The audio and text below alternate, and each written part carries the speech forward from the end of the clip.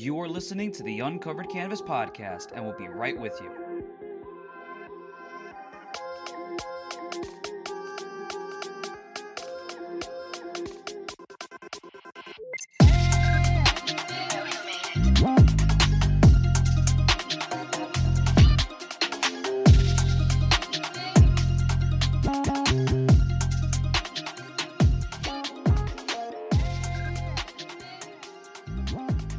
It's hilarious how little things end up becoming so much more than what they originally are. Yes. I was talking with some friends yesterday in another VC chat, and there's this character named Greya. So she's like a dragon girl princess type deal. Right. And a lot of my friends, and myself included, we really like this character. She is from such humble beginnings. You know, originally she's from this gacha game, Rage of Bahamut. And Rage of Bahamut had a like side event, you know, because it's a gacha game. Right. So in one of the events, I believe they visit some academy or whatever. I don't remember the full context of it. I jumped on after because my first experience was with it has two translations for the name, which I don't know why. So there's Marina Friends and Mysteria Friends. I watched it as Marina Friends. I think the Blu-rays call it Mysteria Friends on Right Stuff, or it might be reversed. The name is a little whatever. So it goes from an event to the Cygames making their own anime studio, and to practice and, you know, make sure they know how to produce a full show, they end up making Mysteria Friends / Marina Friends. So a nothing side event ends up getting its own anime. And it's just Greya, her friend An, and them doing whatever. It's even less than cute girls doing cute things, because it's just random stuff like, oh, one episode, Greya shedding. So she's sick, and An is going on this like crazy adventure to find. I don't even remember what the magic MacGuffin was. I don't even think she finds it. She just ends up going back and seeing that Greya is just shedding. And Greya gets embarrassed because I think my tail's bigger now. And An's teasing her. He's like, I don't think that's the only thing that got bigger. You know, nudge, nudge, looking at her chest. Right. So you go from this nothing event to this anime series it's just supposed to be a test. I remember reading that they only made it so they can adapt their own stuff. And then that actually caught on. So now Greya and An are characters that show up in other Cygames. They showed up in Grand Blue Fantasy. They showed up in Shadowverse, of all things. Like, I only got into Shadowverse. It's basically Hearthstone, if you've ever played that. It's very Hearthstone and Magic the Gathering-esque. So the main system is Hearthstone, but they threw in some Magic the Gathering stuff in there as well. So I only got into that game because Greya is one of the decks you can play. So obviously I'm not going to say no to this adorable dragon girl. And I just remembered, oh, wait, this is a gacha game still. I couldn't pull her, so I gave up. She's a character in this game that is unfortunately now closed, Princess Connect Redive. And, you know, RIP English server. Yeah, that's closed. So, or the English side, I should say. But to like very clearly need to indicate the English server is now gone. Right. JP, that's running strong. So Greya is also a character that was, I believe she was the first prince. She was in the first, I believe she was in the first Princess Fest. I can't remember for sure because I blocked that part of my memories because I couldn't pull her. So I originally pulled Makoto, and I'm thinking, okay, this bad boy, tough girl character who's also a wolf. And I'm like, oh, you know what? I didn't get any of the foxes, but I'm digging Makoto a lot. And then I'm like, you know what? If there's no foxes in the game, I can appreciate the tough wolf girl. And then I find out that there are several foxes in this game. So I'm like, Makoto, I love you, girl. You're going to be on my PvP teams. But my main teams are going to be all these girls. Like, there's a freaking magical girl fox and who uses like a parasol and everything. And I realized I like her. I like part of her stories, but I don't know. She just didn't do it for me. So I kept moving on, and then I heard Greya was in the game. I waited until Princess Fest because I just logged in, did my dailies, and just grinded as much gems as I could. I didn't even really play the game as much. I only got it so I can get Greya, and then I couldn't get her, so I dropped the game. And that's a nice long history of this side thing ending up becoming like a major character, you know? So it's not surprising to me that something so minuscule, something that's supposed to be a joke, ends up becoming bigger than it originally was. Tell me about it. I feel You that know? way about like Fate Prisma Ilia, Kaleid Prisma Ilia, you know, where that Yeah. started out as like a little, I think it was like a little fan event that blew up into its own like franchise. That's one of the main. That's a branch of Fate now too. That's a legit Yeah, its that's a own. legitimate canon branch of Fate. Now, I will say this because once they started taking it like really seriously in the third arc, I was on board. Like when you see Shiro Emiya kill Shinji, like that's crazy to me. I'm like, "Oh, bro." And then like even the translators at the end of one of the chapters, or like one of the big arcs I was Mhm. reading or whatever in the third in the manga for the third arc, they at the end of that they were like I think this is like the end of like where the movie is at because there's like a Clay Yeah. Prisma Ilia movie.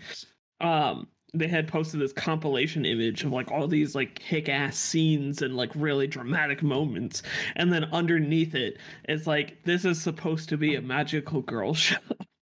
And I'm like, Right. I know, right? Like this was the first two arcs were like cutesy, you know, happy fun time. One girl kisses another girl. This is adorable kind of situation. We have to fight daily problems. Like our school gets attacked by monsters every once in a while, but then it like changes into interdimensional warfare and stopping the universe from collapsing and saving our best friend from being murked by her own brother. Like it's crazy, but it's really good. It's really, really good. And the art gets like so much better in the third arc. I had like it got so much better by like a substantial leap. I had to go back and confirm that the first two arcs were the same artist as the third arc because it's just that much better. I was like, holy shit.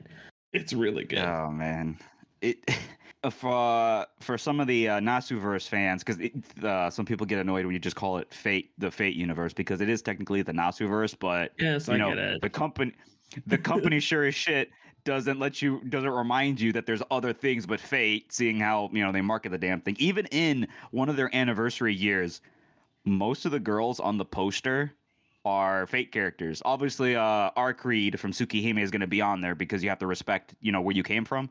There Mm-hmm. is barely anyone else on there. It's Arcreed and then Fate characters. So you'll have to excuse people if they forget, oh, wait, there's other things in this franchise? But Oh my a gosh, lot yes. of Fate fans that I talk to basically say that the third arc slash series slash, because it's weird that they break it up that way. It's like book one, and then that ends, and it's like a JoJo. It's like JoJo. So they have part one, then they have the second arc, then they have the third arc with a Threid, because they do German words. So the third arc is basically Heaven's Feel equivalent, Mm. which I actually really like that arc. I have my issues with the Nasuverse, but yeah, no, I have the collector edition Blu-rays of the Heaven's Feel movie, and I really enjoyed them. I saw that. Unfortunately, the no thing happened, so I couldn't see it in theaters. But I Oh, I saw. saw it in theaters. That was pretty Oh, crazy. you lucky bastard! I still haven't seen the third movie yet. I haven't seen the third movie yet either. We should watch that at some point and talk about it. Yeah, dude, it is. I know it was ramping up. I seen the first movie in theaters as a special event, at least 3 times, and the Oh, second movie at least twice, I saw and the both first and times. second movie together. It was like a double showing. Yeah. That's how I saw it the third and second time. Because the first 2 times, I saw it. I first saw it by myself, and then I took a friend of mine to go see it because I was still on first shift, and then unfortunately another friend of mine canceled on me, so I saw the double feature for the lead up to the second movie. Or no, it was a lead up to the third movie, and then the no thing hit. So then my tickets got canceled for the third movie the following weekend. And I was Oh, so pissed. And you know what extra hurts right now? Shin hmm. Kamen Rider is in theaters right now on the 31st, but I'm on second shift. Oh, And that's a Damn. Wednesday. I can't see it, man. I want to see Shin Kamen Rider so bad. All Shin off? Godzilla. I wish. I don't have any PTO time. I don't have any PTO time. So Fair. freaking Shin Ultraman and Shin Godzilla are really, really good. Shin Ultraman's slightly weaker, but I can give it a pass. Just because they're trying to work. They're Hollywooding up the They're these making old a school whole tokusatsu universe. things. Yeah. Or I think it's just under one like new brand because it's Ano and I'm so sorry, I'm gonna butcher this other guy's name. I can't. I'm sorry. Everybody just remembers Ano. I apologize if I can't remember his partner in crime Yeah. in this tokusatsu trio that It's he's just Studio readapting. Kara. Yeah, Yeah. basically. Which I think Yeah. is wild So that they like got him doing live action now. it's great. No, he's always Ano has always loved tokusatsu, Mhm. and he's made several tokusatsu shorts, and he has, I believe, funded, or at least I think he either created or funded it, the miniature museum that they use in tokusatsu. And as a project in film, while he was still in school, he created his own Ultraman film. Yes, I remember And this. This was now part of the mockumentary series called Blue Blazes, which is about like the origin Yeah. of the Studio Gainax people, and he's in that. Yeah. And he makes his Ultraman film. They crazy. show it as part of the credits for that episode that it's in. They show the legitimate video of what he had. It's crazy. Isn't such a small thing as like, oh, I play Ultraman in my own fan film in school, and now such a little thing happens. Now he's literally directing an Ultraman film, and because they need the capture for the CG and stuff, he gets the CG capture as Ultraman. I mean, obviously they also got the original actor to play Ultraman from the 60s. So it's crazy. They got the original guy to replay Ultraman for motion capture, and then there are some shots that they need as well. So Ano, starts out so small. I'm gonna make my own Ultraman flick, and now I'm playing Ultraman in a legit, fully produced feature film. X amount of years later, isn't that crazy? Something so small ends up becoming so big. I feel that way about the Power Rangers Netflix series as well. The new one that's coming out, Dino or Cosmic Fury, I should say, or the anniversary special. The anniversary special. It's a series. They got a few episodes planned. Oh, it's a series. I thought it was just an extended episode, like about an hour. I didn't think it was an actual series. Ooh, I'm even more excited for that now. Yeah, that's what I'm saying. Dude. But yeah, no, it's a whole series. And I'm really excited about that because like hearing the stories of like the original Power Rangers cast, that they were all ununionized, paid dirt cheap, had to be replaced a number of times because they like they would get agents and hear like horror stories from the production, and they would get more and more popular but not be making any more money. Like they were being paid like dirt cheap, especially in LA, and especially for how popular Power Rangers was becoming. They weren't being paid shit. So have them, like some of those people, come back and like refulfill the role, and ideally with like better contracts and payment options and stuff like that, and they get royalties. They could renew royalties for the characters that they play. It's insane, and I'm very happy for them. Yeah, it's great. So speaking of, starting small on something getting bigger as things go along, it's that, meme and that song. You started from the bottom and now you're here. Yeah. Oh man. We've actually done a couple episodes right now, and had some struggles here and there. I'm not gonna lie. I'm not an editor by any means. I'm not really a audio is not my thing. Hey, if you got a machine broken down, I can help problem solve and get it running. But you ask me to edit some audio for a podcast, oh boy, there's still gonna be some mistakes in there. Yeah, there was a number of them. I was going through it. I was like, oh wow, you left a lot in here. There's some of them that I'm thinking, oh man, I'm learning. There's a bunch. It's gonna be rough start, but hey, even some of the most beloved series had the rough starts. So a little extra tokusatsu before I'm trying not to like infuse too much into the show, but I was watching a retrospective on Ultraman Tiga, and the guy had said, "Well, is it really worth the hype and everything else?" And I'm thinking, there's no way that he's going to say anything negative about Ultraman Tiga because that's the Ultraman show for so many people. That is the most loved series. So many people grew up with that. So many people go back to it. It's the main stay for the TDG trilogy to the point where there's a new TDG trilogy with Trigger, Decker, and we don't know. Obviously, this is going to date the episode. We don't know what they're doing for the Gaia part of that trilogy because, funny enough, Ultraman Gaia has its 25th anniversary that same year, but Ultraman Ginga also has his 10th anniversary that year. And then I believe it's the 50th anniversary for the franchise as a whole that same year. So Oh, that's insane. Ultraman Blazer, yeah, Ultraman Blazer has so many things going on right now, and everyone's thinking, what's going to happen to the new TDG trilogy? So we'll see. Because so far I didn't really like Trigger as much. I haven't seen Decker, so I don't know if they improved it yet. But I like to see where they're gonna go with it because I'd like to have them finish it. You know, a new generation TDG trilogy. But now you have so many anniversaries in one season, they might just skip it. Or they might not like have it be a Gaia thing. They might combine so many into one season that I don't think they're going to be able to do it in 25 episodes. But this dude's saying so Tiga is a solid Ultraman show, but it really needed to find its footing because the first couple episodes they're trying to figure out what's going on and they're trying to find the lore and stuff. And just like a lot of older tokusatsu, they kind of have pre-production ideas, but they're writing and learning as they're doing the show instead of, you know, like an American television series where everything's fucking planned out. And the only thing that they get surprised about is if they're renewed for another season or not.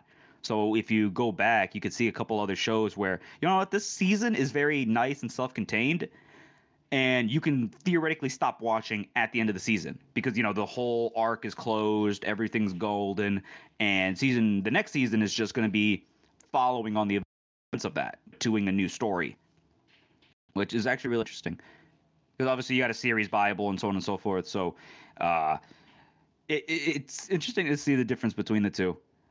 And this dude's saying, it's like, yeah, no, Tiga needed to find its footing, and now it's one of the, you know, very oh man, the production's issues for that damn show, and oh man, Hero, you know about gym shows and the like, right? Gym shows Over in Japan, gym shows. Mm-mm. I might be mispronouncing it, but basically, Japanese talents agencies. That it's a it is a rabbit hole of bullshit to go down through. So there's an excellent video by I'm gonna forget his name. Not I'll share it in the show notes. But basically it's called The Disappearance of Ultraman Tiga. And what ended up happening was they needed to work with a gym show called Johnny's and Associates. The main character is Daigo. So unfortunately, anytime you see Ultraman Tiga in the franchise again, this is the best thing about Ultraman is they have two different characters to play the main role. So you have his human form, and then you have the Ultraman himself. So unlike Kamen Rider, you know, if you can't get the original actor back, sometimes you're gonna get these awkward scenes where it's like, oh look, here's Kamen Rider Kuga again, but he doesn't say anything, and he's just doing his iconic thumbs up. And then you realize, wait, that's a different guy in the suit. Or obviously, it's going to be a different guy in the suit, but the original actor doesn't reprise his role. It's just we're getting Kuga back. Ultraman, they don't have to worry about getting the original actor back, except for some of the new generation cast, because some of the new generation are the Ultraman. It's getting a lot of Ultraman launch stuff. But basically, they were smart to have it be two separate people, because basically, any time they need to get the character Daigo back, they need to go through Johnny's and Associates. They need to please them. And I don't need to tell you, Ultraman fans how often we've seen Daigo and how the fact that Daigo being in something has caused more problems for the series. For the sequel series, technically Ultraman Dyna, his character the Daigo shows up in 2 episodes in the finale. And when they restreamed Ultraman Dyna, they didn't show those 2 episodes. They restreamed an incomplete series because the digital rights and getting him just the rights to his character and his likeness is such a rabbit hole that I even watching this video, this dude's explaining it to me so well.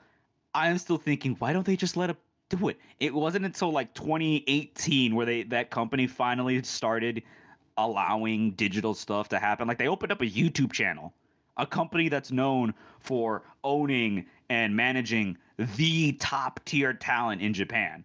And they don't have a YouTube channel or anything really electronic. Yeah, because the Japanese do not know how to iterate for shit.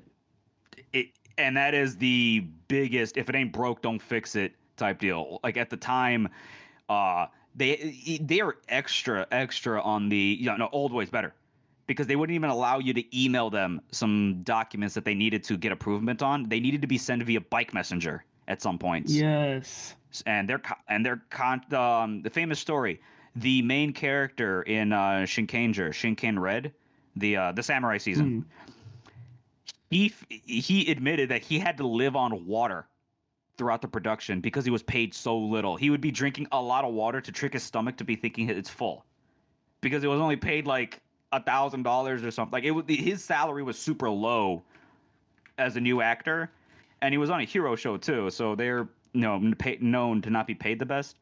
So this dude's living on water on a freaking tokusatsu show, and all of the appearance fees and royalties that he'd get from the show go to the company itself and not him. Oh man, it's such a rabbit hole.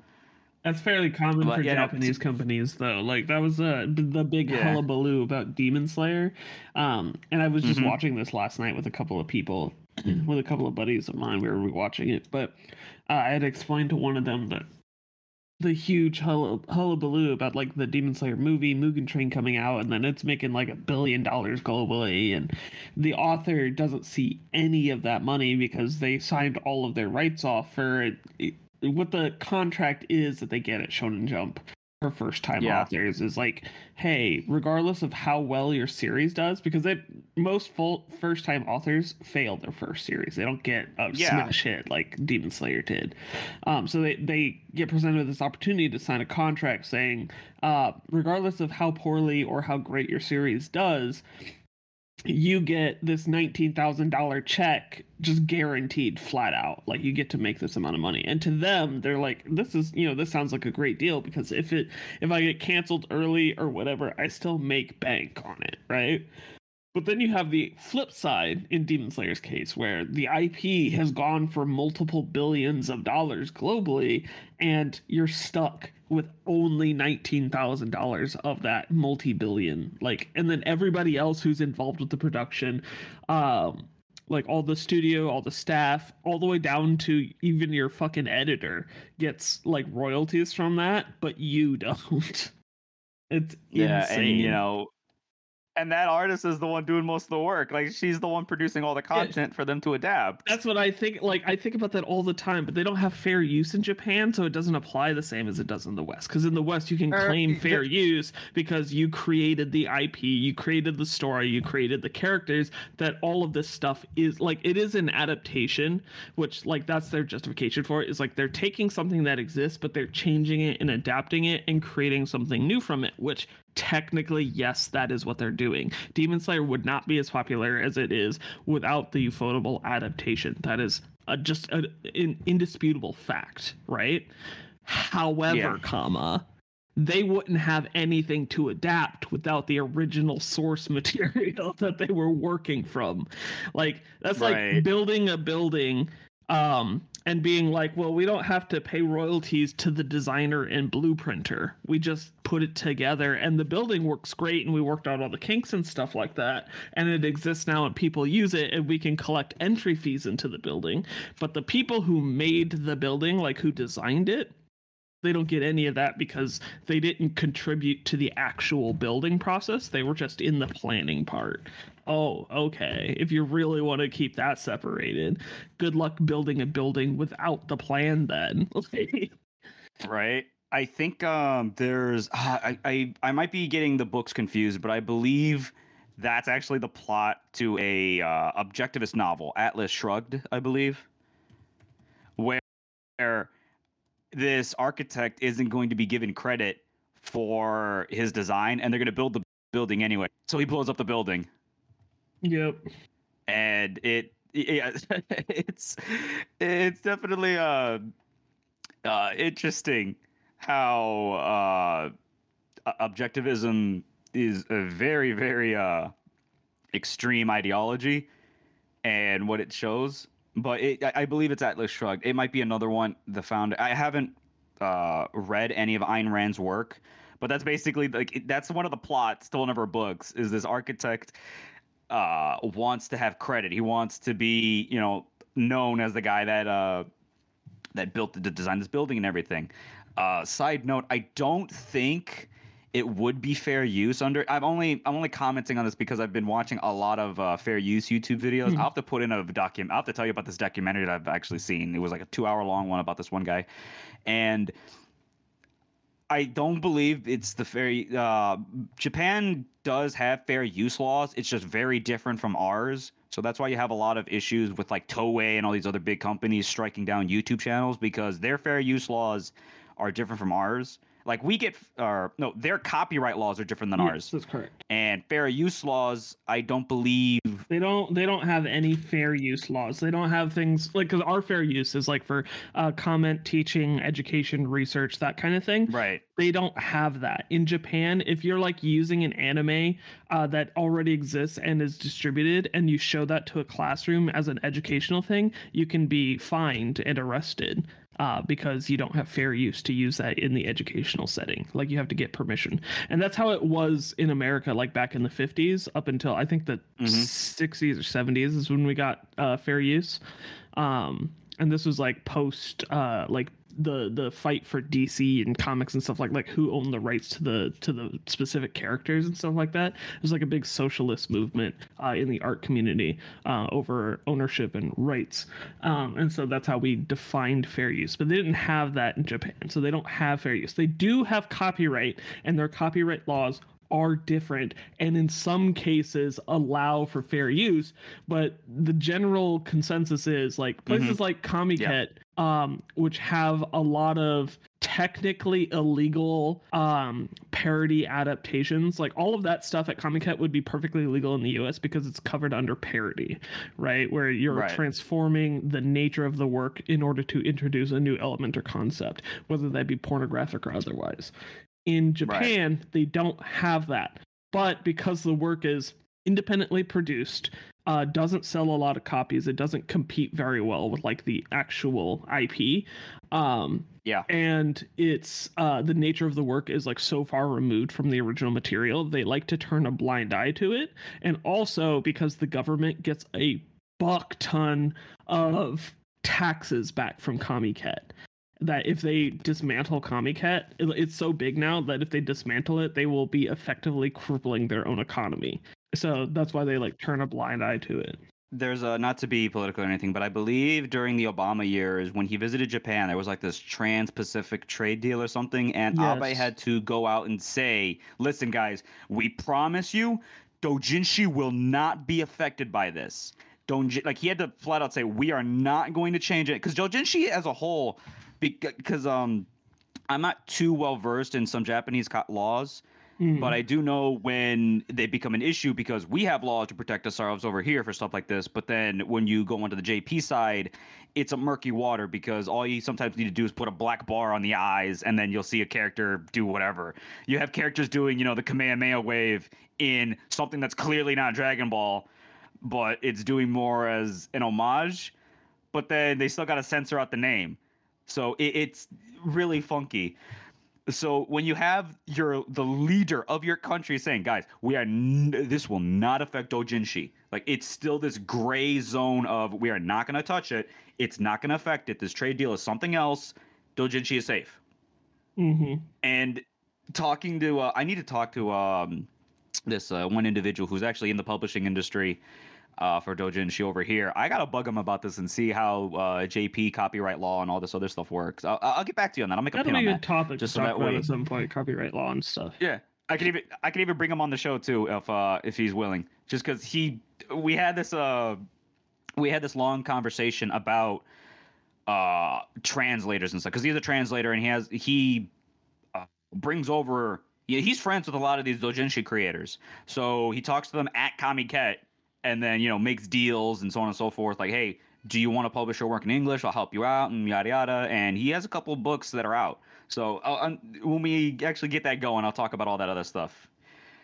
But for now, we were talking about uh, if you guys ever see those posts on Twitter where people are saying like, "Oh, why is the English side of translations bad?" and then they show things like the Fire Emblem. I use Fire Emblem as an example, where famously Fire Emblem has a lot of changed dialogue and scripts and just characters in general. Like there's an entire character that's supposed to be cutesy, like it's supposed to be like a Gatmoe kind of thing, where she's buff and in this like knightly armor and stuff, but she wants to be cute and whatever. And in the English version, we got she's a musclehead instead. So it's like, oh man, you're the first most important thing to me in the world besides my muscles. And I think that's not the character. That's clearly not the character. There is dialogue. Another thing that's important in the games is these the paralogs, I think they're called, or like the social events between different characters, because you level up their like how connected they are. You basically level up their social link, because I can't remember. It's been so long since I played a Fire Emblem game. You level them up from like C to S or C to A if you can't marry them, if you can't pair them together. And you actually get these characters interacting with each other and having, a lot of dialogue. There are several ninja characters who talk to each other, and the entire dialogue is just ellipses. Mm. And people blame the translators on that. And he's coming in saying, well, you do realize that they're not the only people that see this, and so on and so forth. And they're the first person to do this. Like they did their job. Now it's up to the company to decide what they decide to do with that translation. And I ended up throwing in there. So what about that? So what about Jamie Marchi and how she's I believe the script editor. I can't remember what her role is, but in a lot of dubs where people are complaining, oh, this isn't like the Japanese, and you're clearly putting in your own ideas and political takes in these shows. God. Gamergate showed up in an anime. Just let that be known. In prison school. Yeah, she was making a comment about Gamergate. The other one, the more egregious one in my mind, was having the dumb character who's kind of like her joke is that she's completely oblivious to how people view her because she's like so far removed from current culture because she's from another universe. Was it Dragon Maid? Luca. Yeah, I was gonna post that. Oh boy. Yes. Oh my God. Something about the patriarchy or whatever. Yes, she was like, okay, so in Japanese, this isn't like a comment on her body or anything like that. It's more of like a joke on how oblivious she is as a character. But she starts wearing like a t-shirt because normally she wears like more skimpier clothing or whatever, and she's got like really huge assets. And so she shows up at the door in this like t-shirt and jeans or whatever. And her friend, one of the main characters, Taru, comments on it. She's like, hey, what's with the outfit? She was like, I don't remember what the original line was. Do you remember what it was? I'm trying to look it up right now. Let me look it up. But they're like, oh, yeah. Because she was basically saying like, oh, I've been getting a lot of stares recently. So I figured I'd change up my outfit. And Tori was like, maybe you should change your body next, because the indication is, oh, they're staring at me because my outfit's different. Because I don't remember what her original outfit was. So she changed the outfit, but because she has bigger assets, they're not staring at her because of the outfit. They're staring at her because she's very attractive. So what ends up happening is she's confused, so she ends up changing the outfit instead into something more provocative, which is like a shirt and like some tight jeans, because it's like it's tighter, like jean shorts. So it's like so it makes it more sexy as like a consequence. Oh, normally she wears booty shorts and a tank top, and it's like it's fine, and she like wears a ball cap and stuff like that. So it's like it's fine right, as like an outfit, but because she has like giant boobs and a huge ass, people like are attracted to her in a certain sense, right? But then she like wears this tight t-shirt and jeans, and it just ends up making her sexier, so it like completely defeats the purpose on why she changed her outfit. Yeah. And so Toru recommended, because they do have this ability in the context of the world to change how they look as people. Like this is a Right. legitimate thing she can do that Toru is suggesting, and which is to change her body to make it less provocative. Yeah, I have the subs too, by the way. I have the whole thing right here if you want to, Perfect. if you Yeah, ended yeah. up Go ahead finding it and or not. quote it. Include it in the show notes. So here's the So here's the sub. Okay, so FYI, so we just to clarify, the individual I talked to, I ended up agreeing with him saying, yes, it's up to the company to decide whether or not they're going to use this or not. So blame Nintendo, blame the third party translator team that they got to ruin Fire Emblem in the translations. In this case, some of the Funimation people do have the final say. So some of the voice actors in the show are also the ones editing the show. So Yes. this is Jamie this is an Marchi being one of extreme. them. Yeah. So yeah, and unfortunately, she shouldn't have gone on Twitter and mocking the fans, saying, "Oh, all those problems you have with the show, I'm the one that did it. I did this." Like, I understand you're doing that to provoke certain people, but you're not helping some of the translators' cases, because I do legitimately feel for some of these people, because it's just super easy to point to translator bad. Look what they're doing. Whereas, no, I do agree. I hate it when he brings it up though, because it's such a snarky, no duh, company bad thing. Yes, it's the company that's usually the one that has the final say and whatever, and the translators are they get the target easily. But this is only a case because Funimation's kind of iffy. So the difference between the subs and the dubs. This is episode 12 of Kobayashi's Dragon Maid. Subs, Toru. What's with that outfit? And she's wearing like a jacket and some different pants and a black suit. Yeah. Like a black undersuit. So usually, it's tight shirt and booty shorts. And now she's wearing something a lot more covering. What's with that outfit? Lukua. Everyone was always saying something to me, so I tried toning down the exposure. How is it? And then Toru replies, you should try changing your body next. In context to what Hiro had said, in this universe, the dragon people can physically change their attributes. So there's a scene later, a different character who can't. She has like dragon claws as hands, so she changes them into like little nubs. And then it turns out that those nubs are actually tiny microscopic hands being able to lift shit.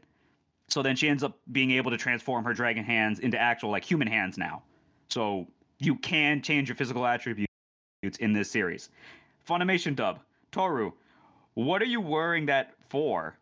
Lukua, oh, those pesky patriarchal societal demands were getting on my nerves, so I changed clothes.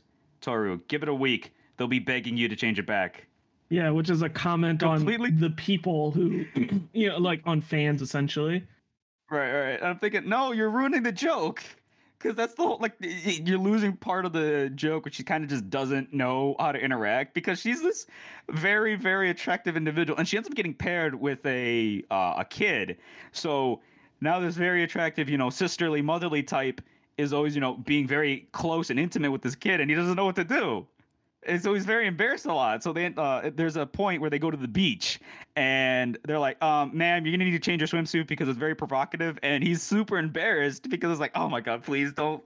Well, not only that, it is like, don't knock it, because it is a very, let's say, spicy relationship that these two have, where she essentially is posing as his like pet demon because he's into the occult and quote unquote accidentally summoned her.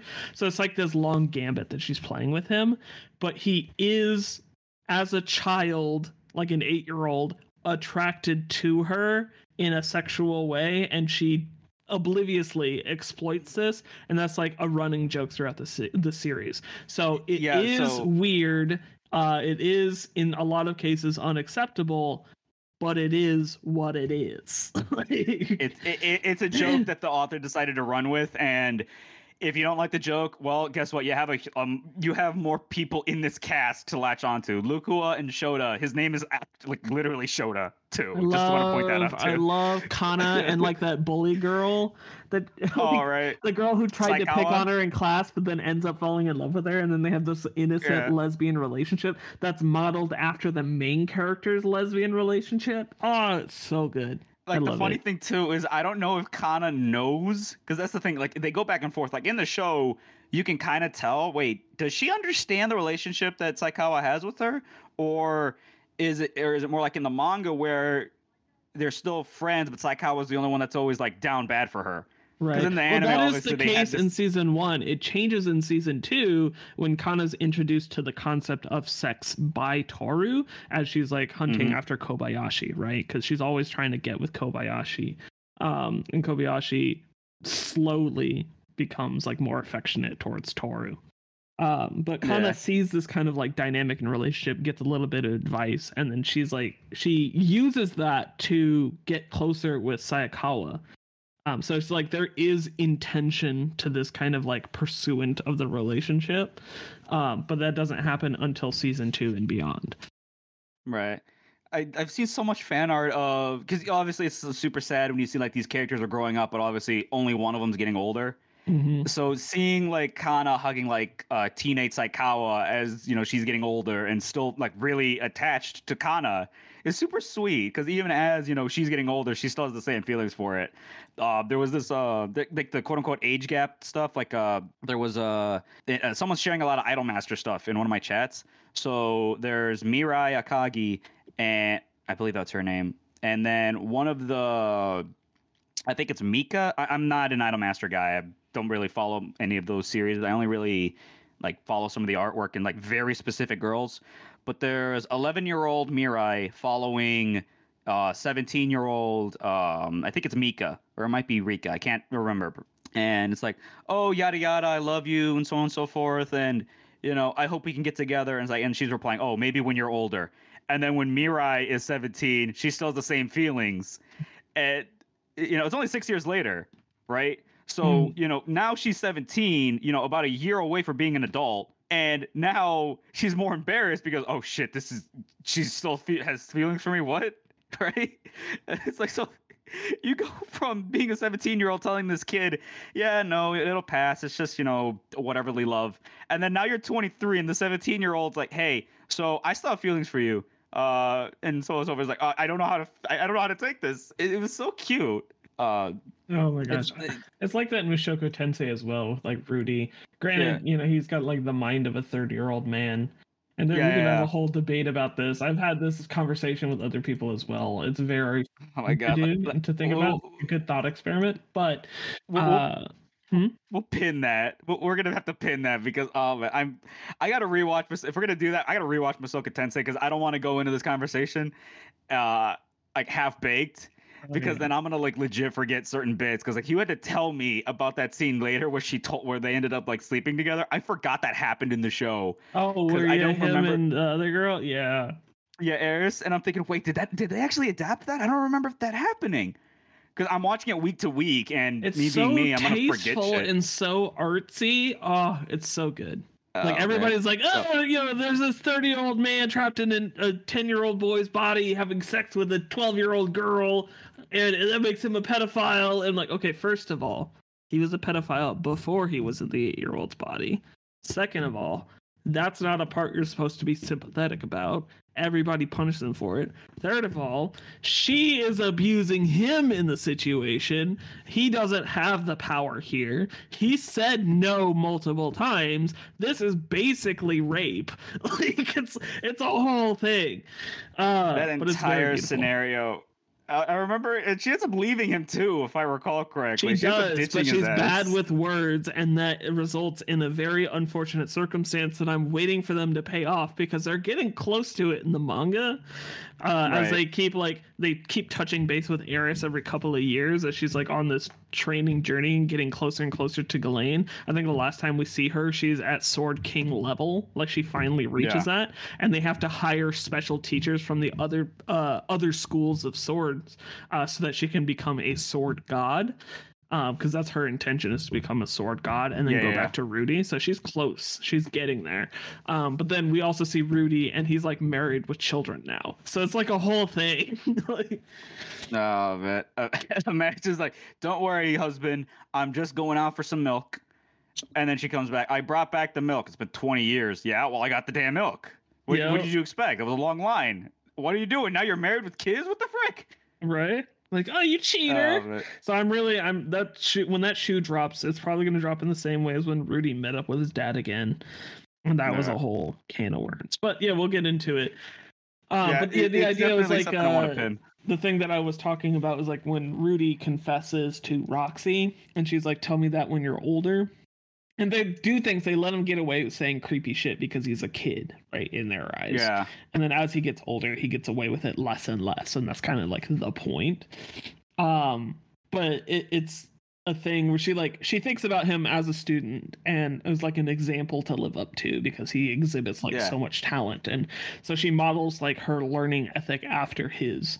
And so I'm waiting for them to kind of reconnect and for him to rekindle that kind of relationship as well, even though his is more of like an obsessive relationship, something more like revered, like she's a goddess or something like that. So it's not Right. healthy by any means, and the show makes that very much a point that his relationship with Roxy is not healthy.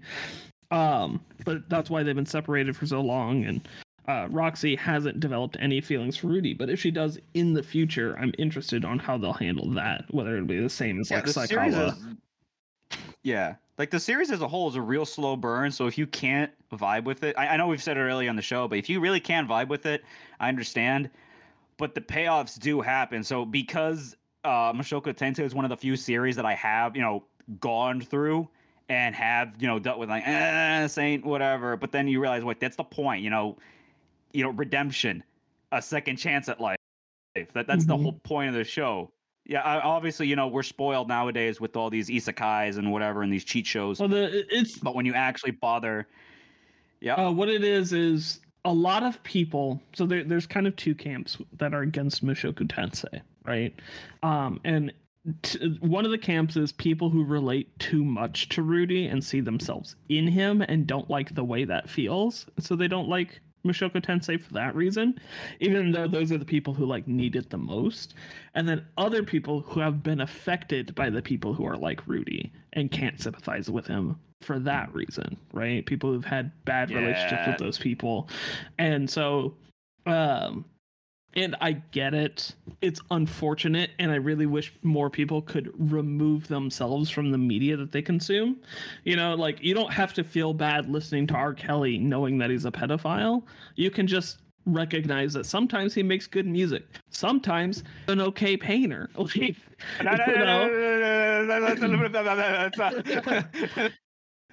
he's not a good person. I'm trying to like my point here is like you right there, bro.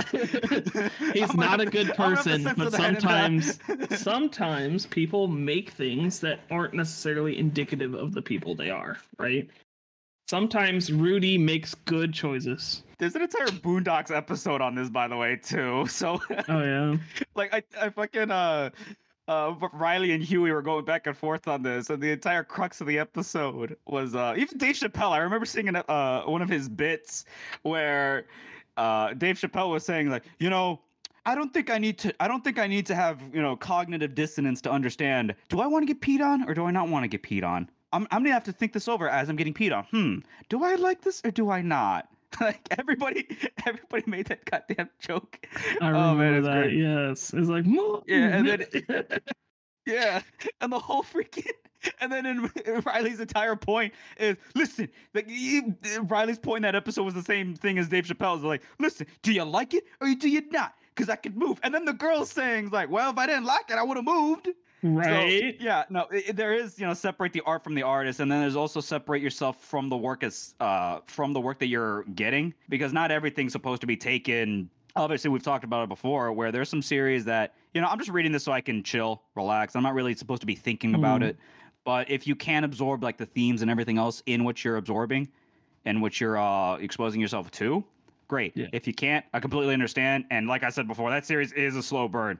There's going to be a lot of him doing a bunch of stupid shit until it gets better. Like it doesn't get good, quote unquote, later.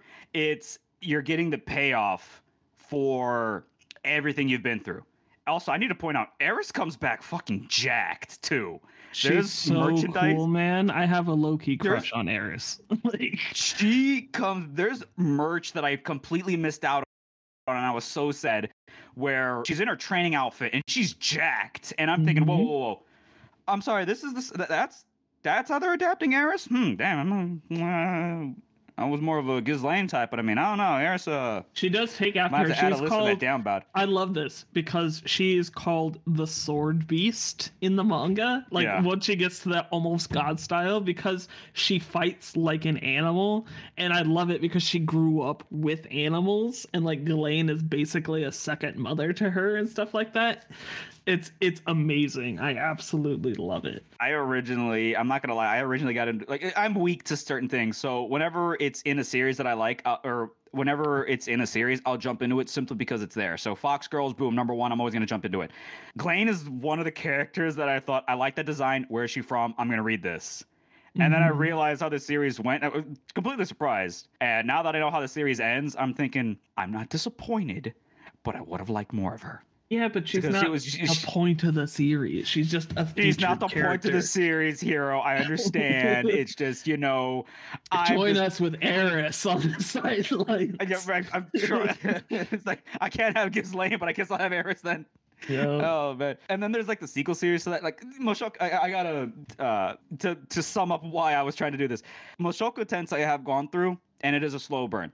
And I don't know, if you add up all the pages and the word count, it's probably a Brandon Sanderson novel at some point. I've read through the majority of it. So if I can go through Mushoku Tensei and be like, I enjoy it, I understand what it was doing from beginning to end. There's some rough bits, but you have to get through the rough bits in order to get the payoff for the rough bits. It's just like that chart you see all the time when you're writing. It's a rising action, and when you get to the peak, that's when stuff happens. That's when you get your payoffs and so on and so forth. So a lot of the crappy shit that he's done, and the whole learning to be a better person and getting your second chance at life thing, you kind of need to show that he's a bit of an asshole, and that dude is creepy. I understand that it can be a little awkward, but the point is to show that he's creepy. I'm reading this and I'm thinking, I don't remember, because I need to rebuy the manga. I gave it to a friend because he was moving away, so I don't have the manga with me available anymore. And then the books, I read those, on totally legitimate sites before they were being published in English. So now that they're in English, I got to rebuy all of them. And I got to remember, I don't recall if they really how his inner voice happens throughout the show. I don't remember how they adapted it in the manga, but I never. Yeah. How his his 30-year-old mind speaking through this kid, and not what's happening with this 8-year-old. I kept forgetting he was like a third. I thought it was completely reincarnated when I was first going through the series. So I read and went through the series not really understanding that he's 30 in that body and not just a kid that knows extra stuff. Mm-hmm. Yeah, because in the anime they have the original 30-year-old voice actor play his inner monologue. Yeah, which is really cool, and it's a nice reminder, consistent reminder. In the manga, there's no real indication other than he is thinking to himself, so you get like the thought bubble, and like as an infant, and he's having complicated thoughts on like language and stuff like that. So that contextually is a reminder. But like there's the show Misfit of the Demon Academy. And Anos is just born busted. Like, it's one of those series where it's fantasy and yada yada, Demon Lord, whatever. Yeah. And dude's busted. And from day one, he's already like an 8-year-old size and whatever. He's only like, I think, a week or like a year old, I think, in the show. By that point, he's just so powerful. He just grew faster, and he's speaking as a child and everything else. And his parents the whole time are thinking, yeah, man, our kid is super cool. Look at him. He's not even a year old, and he's already going to this academy. Look at him. He's like an adult already. Obviously, it's played for laughs, but he does care for his new parents and so on and so forth. But it's funny because tropes that we see now in Isekai are going back because Mushoku Tensei is being adapted with those shows coming out at the same time because it's taking a bit to adapt all of it. Yeah. Oh man, it's such a train ride. No, it's fantastic that Mushoku Tensei did take as long as it did to get adapted. Because it came out, I think, at like one of the perfect times where we could reflect on all of the things that Isekai was doing wrong since then, and then like have Mushoku Tensei be like grounded in what the story is supposed to be about as like a reminder, like, hey, let's bring it back home real quick and use this as an actual vehicle for storytelling instead of just a self-fulfilling prophecy power fantasy type story where you get to project yourself on character A with straight black hair, black swordsman kind of guy who just had all this untapped potential, and all he needed was to give it a chance in a different world with magic to unlock that true potential. Yeah. And with all that said, yeah. Oh man, it's like it's good. It's one of the shows like, oh man, how far has the medium regressed? But before all that, I gotta ask, Hiro, how's your week been? Yeah, right. Oh after boy, an hour. This is gonna be. Yeah, after an hour, it's gonna be like, do I even bother keeping all this, or I just make this an extended fucking? Oh man, these episodes are getting longer and longer the more we record them. Oh my god. Man. My week's been fine. Not a whole lot of like change or progress or anything like that. I am working as I'm redoing the LO of or the layout of this was it VTuber Idol PV, the promotional video that I'm working on. And so I've been doing that throughout the week. And I'm down to iteration 5 because they told me to do it, and it was just to redo what somebody had already done but make it like better, and I did, but it wasn't in the direction that they wanted. So then they're like, okay, well, let's sit down and talk about this a little bit more. Here's a little more advice on how to handle it. I go and I do it, and they're like, well, it's not quite there, and they're giving me notes that like they're not very good draw overs because they're busy and they do it really, really quickly. Yeah. So I was like, every time I make an iteration based on their notes, I'm like, oh, yeah, this is what I thought you were talking about, but now that we're sitting down and talking about it, I see where I was wrong. And then it took to like the 4th iteration for them to give me like the physical visual stuff. Like this is stuff that they had talked about with the previous person that they just did not give me for whatever reason. And even like they talked about it when we were going over it. And the 4th one, there's like, in retrospect, we probably should have just sent you this stuff that we talked about so that you knew in context or whatever what you were working on and or who this character was. And so I did eventually get that, and I tightened that down and like did some of that yesterday morning. And then today, this afternoon, I got to finish it and deliver it. And it was supposed to be due on Friday. It's currently Sunday that we're recording this. But because they like it was gonna be, but then they gave me like 3 more revisions to do. So, and I just told them, I was like, I was not going to be done till Sunday. So it's good.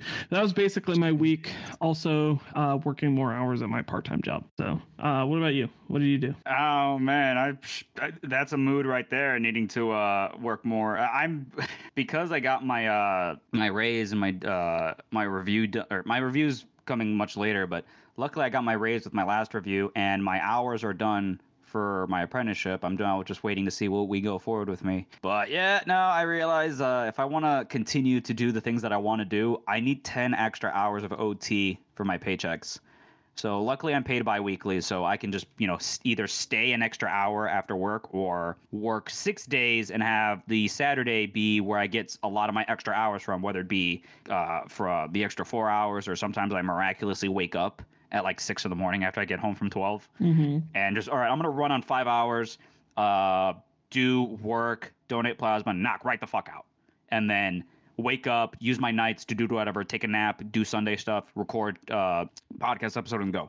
So my week has just been pretty hectic with a lot of life kicking you in the nuts. My car needed to have a piece changed, and I go to my mechanic and I tell him, all right, so I need this to go through because I need to get some licenses for my car, and so like, I got to get a bunch of paperwork for my car done. And I give the car to my mechanic, says, can I need to. I'm on second shift. Hopefully, someone else can pick it up and take it to my place, so that way I could take the car in the morning to do all that stuff, and then I can drive the car to work. Everything gets done, and the car won't start. So there's that problem. Now, because I'm not getting the paperwork done, if the car is seen by a cop, I'm going to get a ticket. So I need to somehow move the car somewhere where it won't get a ticket. So I move it somewhere. Boom. I have to manually push it because the thing just won't start. It worked fine before I gave it to him. And all he had to do is do a part swap and everything else. And I know it works because he had to move it from, the garage to where he parked it. Right. So he had to turn it on to move it. It worked when he was doing it. And it didn't want to start. So we were able to get it somewhere, and then I leave it where it needs to be. It's in a parking lot overnight, and I'm thinking, okay, no one has ever gotten a ticket there because there's a bunch of people that live across the street in this little area. So there's a parking lot that people live there, and I have a city sticker. So for all they know, I live there, and I still get a ticket because of the paperwork not getting done. I'm like, fuck. All this is like coming in on my week, and then my boss chews me out because there was a project that needed to get done, and there's only two of us in the whole facility at night, and we just can't get to it sometimes.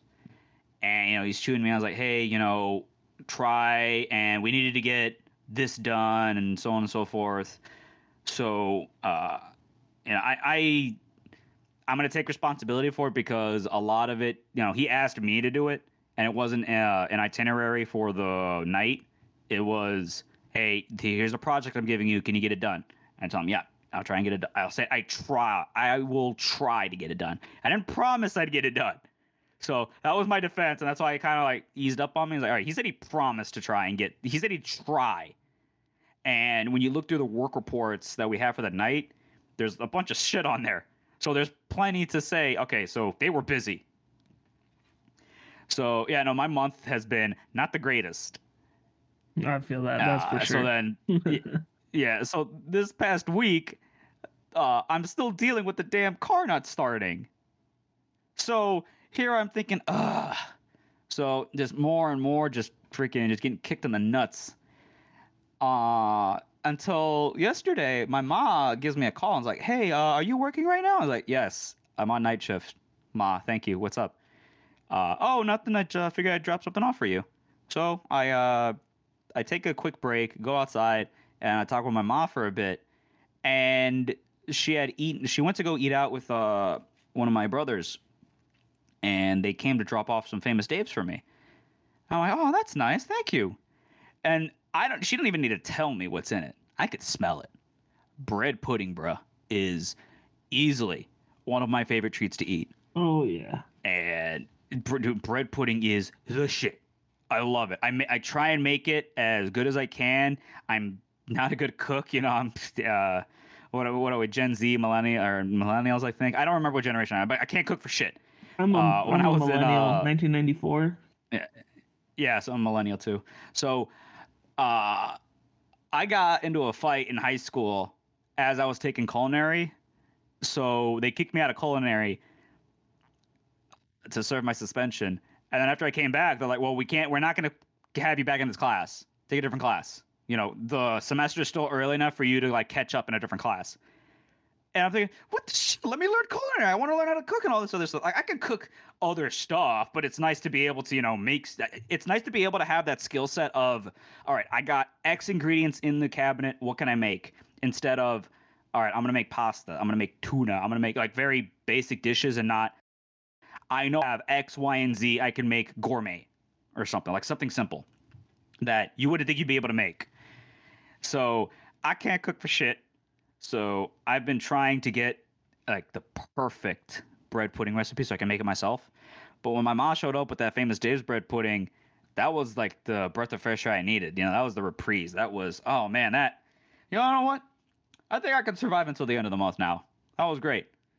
It would have been better if it wasn't at the very end of the month. So I only got like 2 days left. But hey, you want to know what? These 2 days, boom, they're going to be even better. So yeah, my month's been a bit of a kick in the nuts, but you know what hasn't been a kick in the nuts? That Todoist definitely has given an update, because that's basically what this episode is more focused on, freaking hour plus in. From last episode, you guys had seen Hero and I have, or seen quote unquote, you've heard the discussion between Hero and I attempting to, you know, I'm gonna say it better. I'm getting my shit together, right? Mhm. Here's let's hunker down. Let's figure out how we can be more productive, how we can get more motivated and get more things done. We're going to strive for progress in our work and not perfection. So I filled out, I'll have to show you later here, but I filled out a lot of my list Ooh. in all the things that I wanted to do. Yeah, I still need to go through more of it just to add a lot more details because some of them I believe are still too vague from when you helped me put the original list together. So Mhm. I'm going to go through it more. I was able to fill out more of it. Some of them I wasn't able to fully, get done because obviously, not an excuse. It's the reason. There's a difference. Work definitely work and this month really not helping. So I was only able to get, I say, 3 out of the 5 days of anything done. But luckily, out of those 3 days, I was able to get more and more. I feel like I was more productive in those 3 days than I was, throughout the month. Admittedly, it's not a good month to show progress. If you're in the red for the majority of the month and you're only in the green for 3 days, I don't know. I wouldn't say it's a good month still. But luckily, I was able to at least plan more stuff out, get an idea going, and now have more controllable goals, like we were saying earlier in the show. So now, hopefully, I can make this announcement. Every 2 months, I'll be able to fully produce a short story that you guys can read. Sit down, read, and definitely see where I'm coming from. Mm. All right. So now, like we said earlier, started out from something really small that's going to grow into something crazy big that you didn't think it would start from. Which, funny enough, that did. It is technically how a lot of really big stuff happens. I'm trying to think how I can word this with better rhetoric, but all I could say is, Apple started from someone's garage. The Nasuverse started with a group of 4 people needing to make a game just so they can get work somewhere else. Tsukihime Mhm. came out because people wanted to get more work, and then Tsukihime exploded, and then Fate exploded, and now Fate's the only damn thing people really give a shit about the franchise. Mostly because of the gotcha game. That's But true. Yeah. the Witch and the Midnight Moon or something like that. One of the games finally came out in English, and they put on the box like, oh hey, from Type Moon and yada yada. And it's like, why would they no one in the States know who the fuck Type Moon is? I don't even think they put in the Fate stuff on the back of the box. They're putting in Tsukihime and some of these other games. Yes, we're gonna advertise the Nasuverse in English, but not bring up the fact that they are the ones that did Fate. That is boom, top tier marketing. The only thing people know these people, the only thing the average Joe playing their games would know about Fate is not advertised on the box. Or at least it's not one of the main things you're advertising. You're putting other shit that's not in English on the back of this visual novel. It's hilarious. And I bring it up every time in the Jazz USA chat when someone's talking about that game, and they bring up oh, I'm happy they're doing other stuff, and it's like, yeah, no, I can't wait for this game to be forgotten because Saberface over there is making too much bank. So you'd be surprised what starts small. You'd be surprised what this little idea goes into something that's crazy. And just to show how crazy things were, so because I was doing the Todoist stuff, one of the things I ended up adding was organize your notes, and it was very vague. So I needed to flesh that one out. Luckily, let me sign in to do this right now. Let me see if I could Yeah, pull it see up. just Todoist. I don't know if it's saved or not, so I'm gonna have to check and see. It didn't save. That's weird. But one of them was basically organize my notes. Let me see if I could share screen. There we go. Very professional, very very professional show, ladies and gentlemen. So I went through and actually added some more stuff. I still need to go through and do the drawing fundamentals because oh boy, if you did Todoist and then you put something vague as draw and learn the fundamentals. Oh boy, is that such a vague and very broad thing to post that Like, what that needs to be broken down. what are you doing? Like, what's your schedule look like? What timeline are you working with? Yeah. Yeah, like so much of that. It's like, man, it was so intimidating to try and fill that out. So I'm like, I'm gonna leave that one for later. But I got coding, game dev, and luckily I was able to flesh out the writing one a little more. finish NaNoWriMo, do the short story. He was able to help me out with this one, you know. So let me go through like part of the process that I want to go through because I know how I work. You know, earlier episode we had pointed out, know how you work. So, to write a short story. You basically need an idea. So I'm like, all right, let's brainstorm ideas. And then you need characters. So now you're going to do some character development. And then after you have your idea and your characters, you write. Crazy enough, right? So, point A to point B to point C. Now we're on the C. Time to write. So I took an arbitrary number, I put like 75K words. So I had to break it up so that way I could manage the word count, but then also get the short story done in a timely manner. So it's like, write 100. So I believe the math was 120 words a day if I was going to write, 75K words in these 2 months. So that's way too minuscule for me. That's like a couple sentences. So the right X amount of words is just there to remind myself to do it. Mm-hmm. Now, with all that done, it's time to revise the current draft. Crazy enough because a lot of the writing is fun enough in the rewrite. So you go from like a C to a B, which is already that's a letter grade better. When you're in school and you get a C and your professor tells you, hey, you can get a B if you do like X, Y, and Z, like 2 different things or things slightly worded better or a little better. Boom. Now you got that B. And if you guys are taking, if you guys really care about your GPA, remember how good 1B can change your GPA. Admittedly, if you're taking more class, then yeah, it's not going to change it so too well. But I mean, hey, the idea is there. Okay, now I got 1B. If you can revise it again, that's going to be an A. So, a couple rereads, couple rewrites, couple this and couple that. Boom. You have A worth level story. Now you got to send it to a beta reader and make sure that they like it because you need to understand you're writing this for other people. You got to write it because other people are going to write it or read it. So get it to your beta readers and then do it again. Revise current draft, which is in the notes, luckily for that. So each little tab has like a description that you can do. Mm-hmm. So you can add tasks, a description, add a subtask to your subtask. You can make that that you can overplayed make it joke. Infinitely deep if you want to. Yeah. Freaking subtask inception.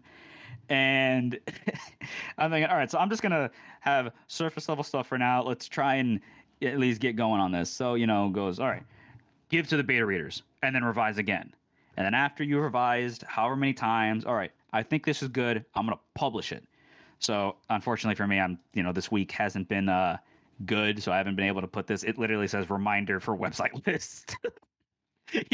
Whenever you're reading something or like or playing a video game and it's like insert texture here or bug happened because they didn't put the thing there, it's hilarious. It's like, oops, it looks like this is really unfinished because someone forgot to put the thing here.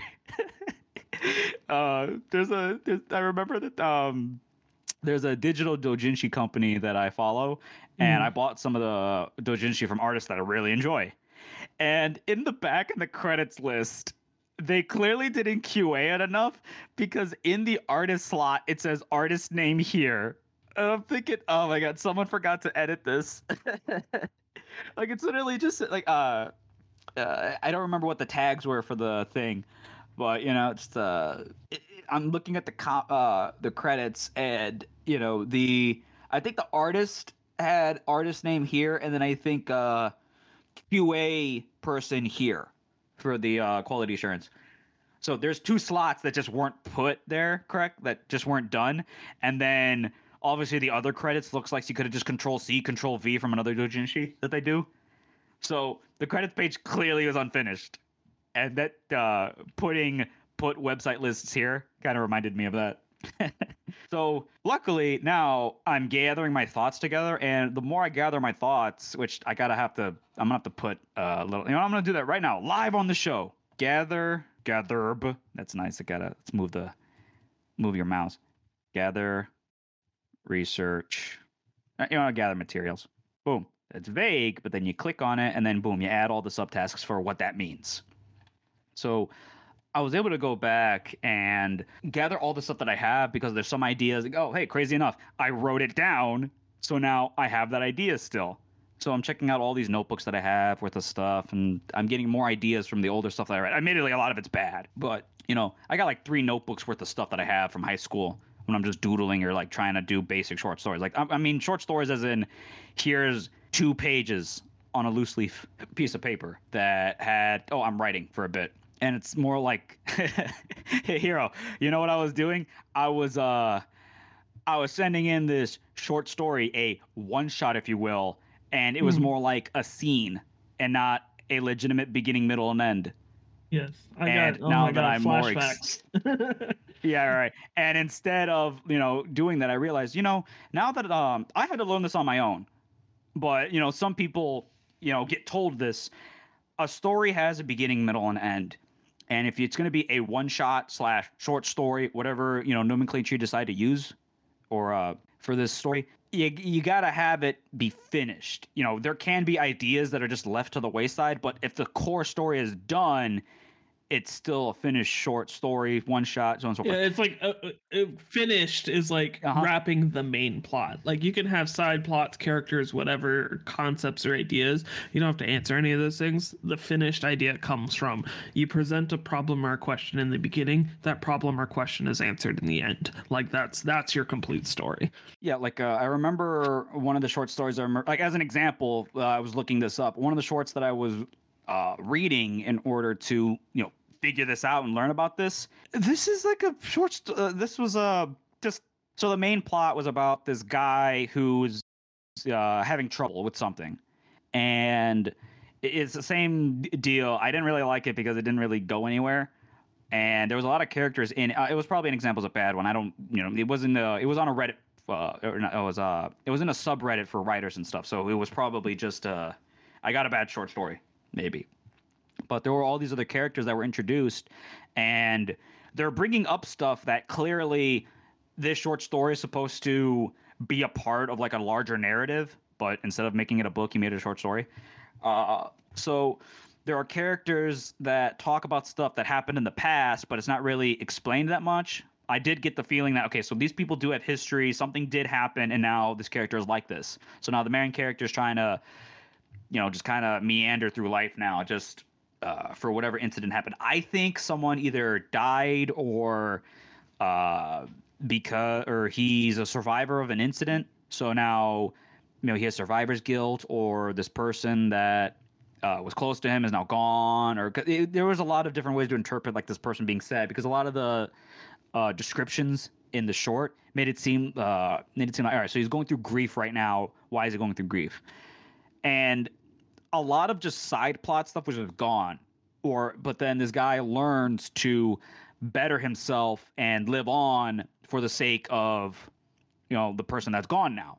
So whether or not I had to bury a family member, a loved one, or I'm a survivor of something. Because that's the thing. I was getting conflicting notes or I was getting conflicting feelings because one character would say one thing that would lead me to say, all right, past loved one is now gone. To this other guy is saying something, but it's more along the lines of, oh, there might have been a car. Like I'm thinking, oh, so was there like a car crash or something, or was there an accident? And now he was with this person, and now, uh, he survived, so now he has survivor's guilt instead. And it was a little confusing. Obviously, that's what happens when you're reading stuff from a subreddit dedicated to this. You're not going to get like professional level whatever. Right. But it did help me see that yeah, no, if you're doing a short, just because it's called a short doesn't mean you don't finish it or that it's finished when you're done writing. It's finished when you got your main core idea written out. You don't have to expand on it. You don't have to. You're introducing all this other stuff, but so long as your core short is trying to be told, I think it's fine. Can You you don't can you give an to example avoid of this. that? Of like, can you All right, like so if we think about it, yeah, like what's a core idea or whatever? How would you present it, and then how so would you wrap it up? so one thing that I saw because I'm reading Fighters of Fear still, and one of the short stories is about. I'll bring up the monkey one again. So this core idea of so in these 30 pages, it's a fairly whatever short story. In these 30 pages, you meet the main character, and then you meet the person who's being haunted, or the person of the week. you know, this, or I should say, the case is now about this person. So now you meet this person, and now you learn about the case, and now it's his investigation throughout the case. He's doing research. He's meeting this person. He goes to his house, and you know they're bonding. They're trying to see what they can do in order to, you know, cure him or stop whatever's haunting him. And it turns out it's this monkey that's making him wanting to do a bunch of bad stuff. So it goes on and on about them trying to figure out, like, oh, you can clearly tell this guy is going mad with this because the monkey will show up for like 1 week and then he's just gone, and then he thinks, oh, I'm happy and I don't have to deal with it anymore, and then it just shows up at the worst time. So now it's building and building and building. You're establishing what's going on with this man's case, because the core of this short story is him investigating this person that's being haunted by this monkey spirit thing, and how can I cure him? How can I exorcise it? How can I get rid of the monkey? You have a problem, and then you solve the problem. Yeah. So at the beginning of the short, you meet, you know, this woman who's hosting this party, and he's talking about his case because he's a doctor too. He's a cult detective who's also a doctor, but he doesn't really, he's not really interested in practicing medicine. He's just using the medicine knowledge that he knows to help solve these cases. So he's thinking it might be something else. Like, it's not really a supernatural thing that's haunting him. I think it might be like a medical thing that's bothering him. But then, you know, there's also the narrative in that part where he's arguing against it, where what if there's, you know, the other world is causing these delusions in your mind. So now you are actually being haunted by something, but it's just you're interacting with that world too much. And the core narrative of the short story is this case. This case being this, I believe he's a priest or a pastor. I can't remember. I'm not gonna lie, I got tongue twisted basically as I'm reading the prose through this because it's a lot and it's old, and I'm sorry, I'm not the best reader still, so I'm already butchering some of the details of the story. But the main core is this case, dude's haunted by a monkey. Now, you go from meet the guy, get some evidence, get some data, talk to him more, figure out what we can do. He leaves. Unfortunately, the person being haunted does not survive the case. And then he takes note, and then the doctor, the main character, takes notes, tries and figures out, all right, I'm going to be better next time so that way this doesn't happen again. So the core narrative is this case. There are other things introduced into it too, like, oh, this dude wrote a bunch of books. He also there's a bunch of medical letters that he wrote. There's like hints to him knowing about a lot of the occult, but that's, you know, not what the core story is about. The core story is his interactions with this character who's being haunted. So if you end up saying, like, all right, so let's say your one shot is a shonen battle manga, and what you end up giving is a 10-page scene, like, okay, so I'm standing on a roof, and then I turn around and I see, oh no, it's one of the monsters of the week that I gotta fight, and then I fight them for like 2 pages, and then after those 2 pages done, it's like, oh boy, and then randomly someone behind you is being introduced as like, oh, I'm your mentor that betrayed you and yada yada, and then they fight, and then it just kind of ends. It's not really a short story or a one shot. You're presenting a scene that's would be given to you in an actual issue or a one shot. That's you're only giving yourself a part of it. That's not a short. It's not complete. You're giving a scene. A scene, from my example, would be he goes to this library where this person's being haunted, and he goes through his library, and that's where it's established that, oh, so this person's also going through a bunch of medical stuff, but then he sees there's books in the occult. Reading past that and now knowing it looks like this pastor was trying to cure himself is what I ended up getting. Or he may or may not have read these books and done something with those books to accidentally cause himself to be haunted by this monkey. It's not really elaborated on, but you know, there's a point there. There's a scene. That's a scene that it doesn't go anywhere because unfortunately he doesn't survive. But that's a part of the story that admittedly you can maybe cut, and the core is still there. It's going to be a little choppy, but the core narrative is still there. Whereas the scene that I gave with like the one shot, you're only presenting like a fight, introduce characters, and then boom. You're given an idea of what the series could be, but it's not a complete one shot. It's not a you're not telling a story. You're just telling an event that happens, essentially, is like the difference here, right? Yeah. It's like the difference between like a movie about a news event and a report on the news event, right? It's like, Yeah. we catch up with the suspect today, blah, blah, blah. He's taken hostages, but then you watch the movie version and then you get like his backstory where it's like, oh, he was a loving father, but he's been driven into madness because of this traumatic event. And now he's taking his frustration out on a school bus full of children, whatever. Like, there's completely different context here. And, so like when you're making a one shot, regardless of how short it is, granted there is a bottom limit. I don't know why people keep making people do one shots in 5 pages. You can't do that. Oh man, you're being super lenient by getting 10 pages. Yes. People, oh my god. Even experienced mangaka, even experienced veterans in the comic book medium as a whole, whether it be Western, Eastern, fucking space comics, everywhere. Doing a story in a single page, sure, you can do it, but you kind of need the experience to understand how to do it. There's Marvel put out like Marvel Comics 1000, and it was just full of one-page stories, and they were super mega basic. There's a Spider-Man story in which he saves someone, and then he saves a pregnant woman, and then the pregnant woman's like, "Oh man, thank you, you saved me, my child. I'm gonna do you something. I'm gonna do you a favor. I want to name my child after you. What's your name? Just your first name." And Spider-Man gives the name Ben in honor of Uncle Ben. And you see, this woman go off, and then she names the child Ben. It's super simple, super short. It's a one-page story, sure. And then you have crappy one-page stories like the one Mark Waid did, where it's Captain America and he's giving, this speech about how America's fallen and yada yada, and it's clearly just a very, very, very mean-spirited thing on America that he just decided to insert himself instead of Captain America. But that's besides the point. You have mangaka that can tell a single scene and make it's a story, but they have years of experience to do this. If you're a new guy, if you're just brand new, like me, and you're writing this stuff, I have shorts, the quote unquote short stories that are just, this guy is trying to survive a zombie apocalypse. So it's if you have your notebook paper, right, your spiral notebook, your 8x11, I believe that's the dimensions. I might be wrong. You have one page, front and back, and then a little bit on the third page. So you have 2, and let's be generous, 2.25 pages worth of written stuff. It's just this dude trying to survive in like some zombie apocalypse things. Like, I'm running away. I only have, I check my magazine.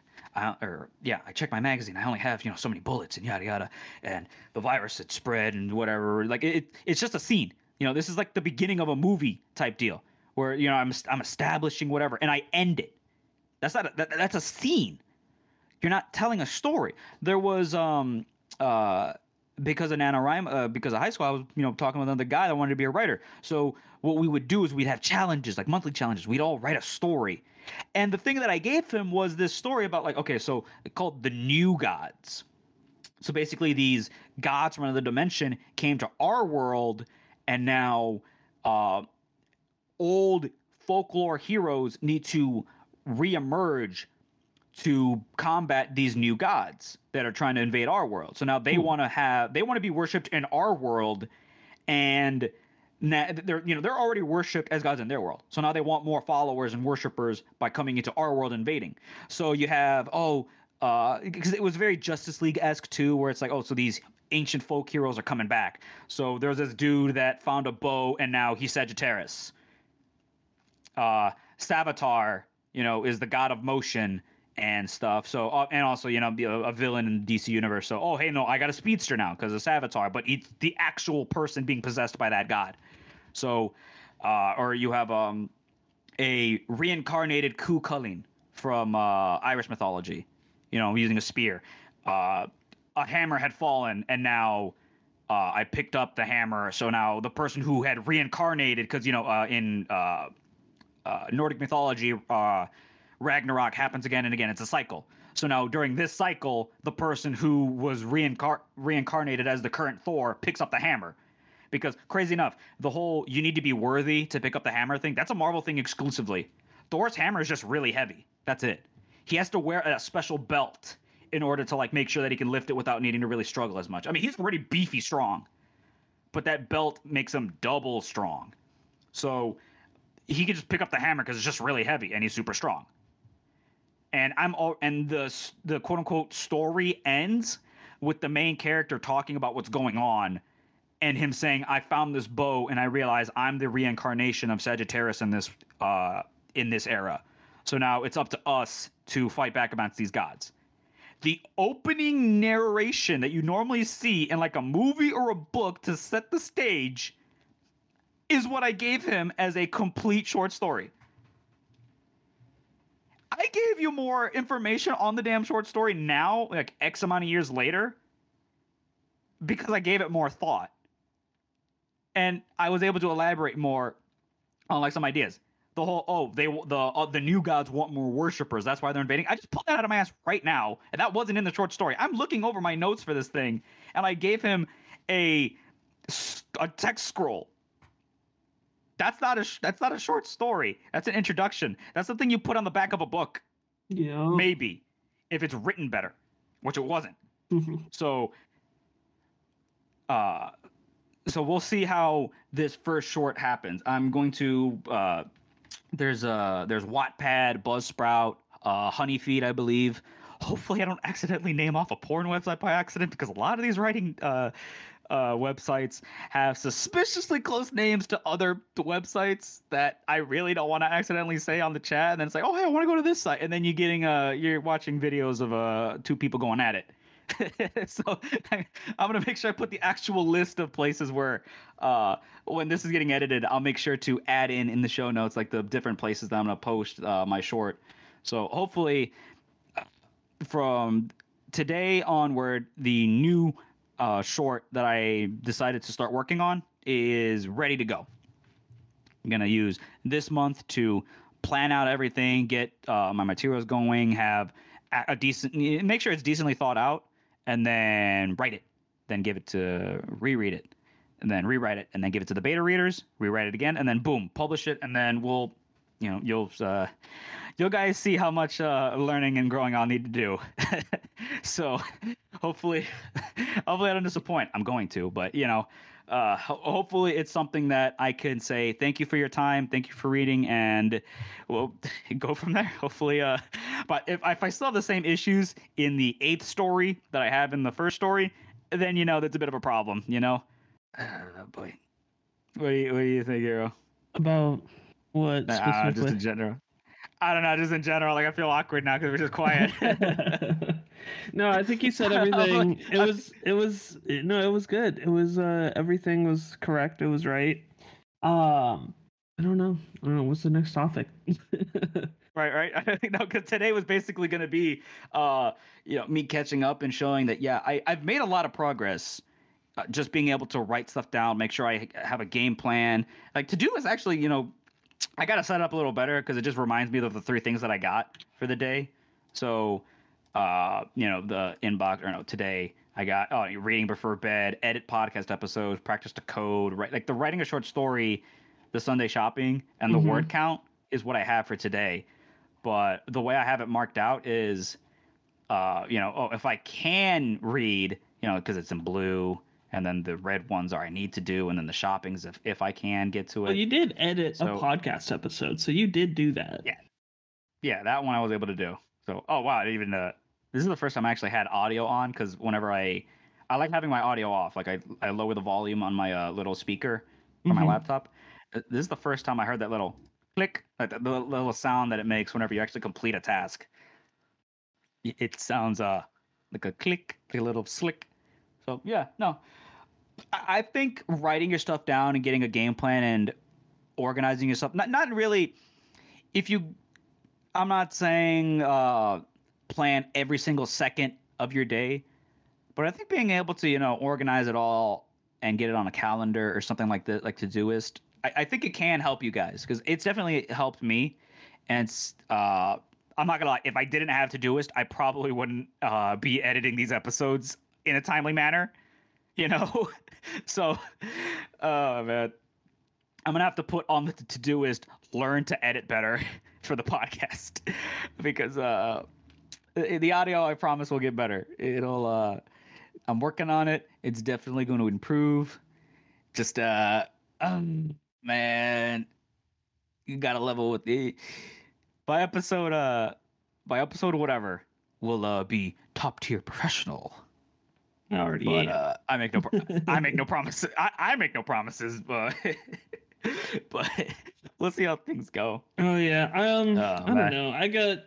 I was listening to the podcast you were editing earlier today, and I was like, reflecting on all the things that we talked about in the past about like what we're working on throughout the year and stuff like that. And I have made some Yeah. progress. My priorities have changed a bit because I'm trying to Mm-hmm. move at the end of the year. And so my first priority Right. right now is like money. So I've been chasing after money things. Also, did not foresee this, but the animation industry is in a very big slump right now. So they're not hiring anybody. So the only Right. way for me to get hired is to make like my storyboard portfolio basically indisputable. But in order to do that, I have to spend a bunch of time working on things that aren't going to get me paid. So it's like a big Yes. trade-off that I can't do, which is why I'm prioritizing anime right now, anime work, because I can work on that. I can get paid. I can train all of the skills, like all my regular animation skills, and then in my contest entry that I'm doing for Tetesk by Kanakawa, uh, I can train some of my storyboarding skills in that. I can train some of them in doing the additional chapters for my manga, so I can get that volume done by the end of the year. Um, all of these things that I had promised myself in episode 0 that we're going to try and take care of by the end of the year. And I'm making fantastic progress in those areas. I'm about a third of the way through chapter 4. There's just a lot of it that's kind of like missing contextually and just not as good as I wanted to. So I've been slowly chipping away at it, trying to correct it and make it better and improve upon it so that I can draw it and have fun with it and stuff like that and just kind of make it make sense. Um, Right. but first, I'm doing the Tetesk beta chip webtoon thing.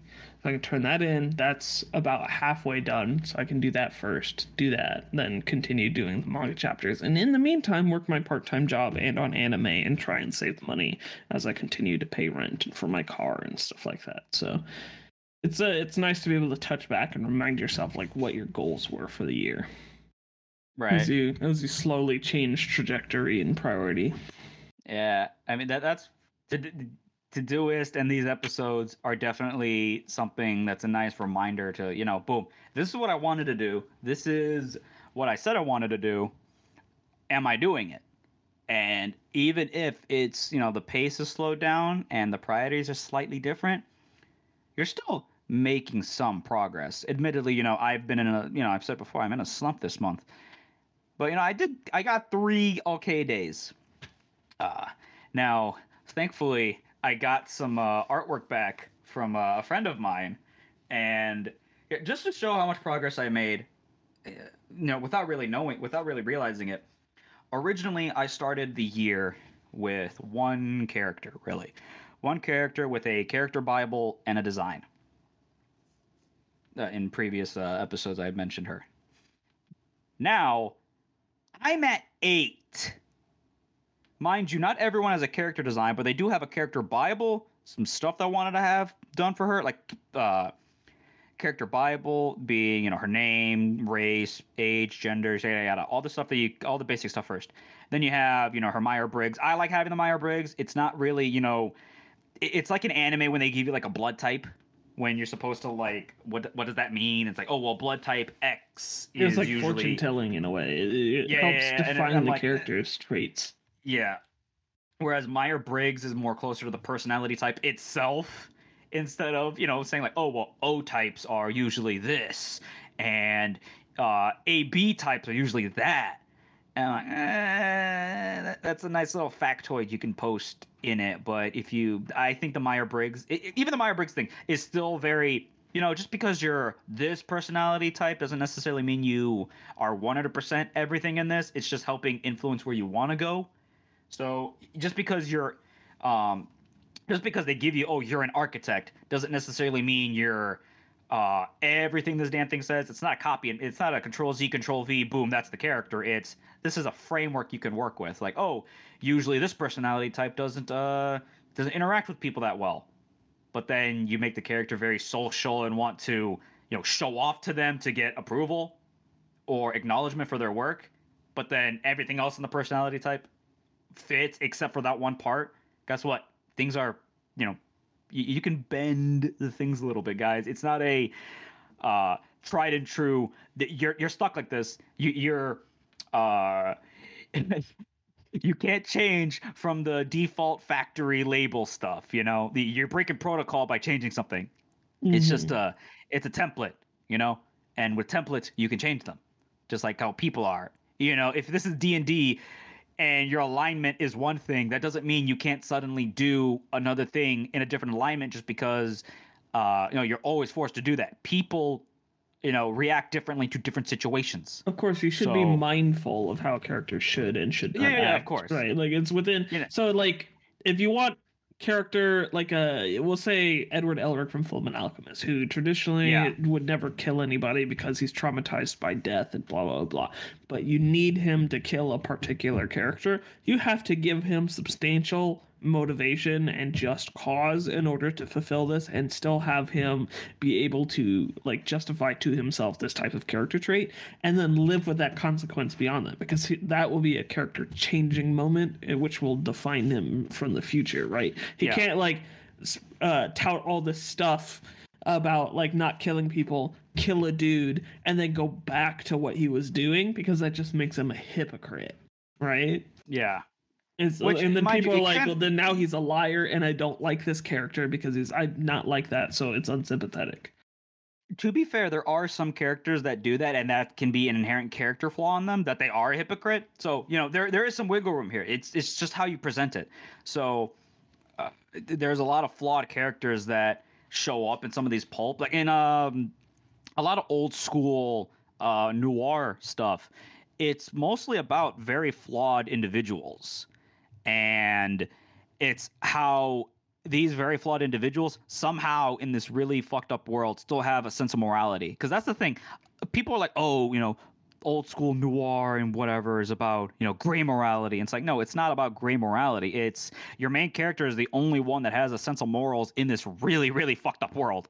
Right. You know, there's one I need to look it up again, but there's this one I was watching pieces of. I didn't get a chance to finish it because I fell asleep.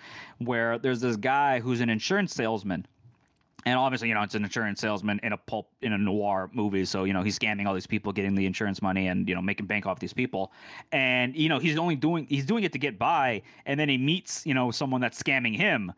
So now he needs to try and go through all this junk just to try and, you know, get out of this scam. And you know, now at the end of the day, he ends up learning a lesson. I think I haven't, obviously I didn't finish it, but I'd like to think that's what happens. It's either he learned a lesson and now he's going to try and be better, or he ends up dying in the process, because that's usually what it is. Mm. Funny enough, a lot of noir movies didn't star a detective, like a private investigator and such. Mm. Most of them are just like average Joes, or you know, other kind of like regular jobs, like an insurance salesman for one, or a banker, or like a mailman. There are very few noir flicks that star a private investigator or detective.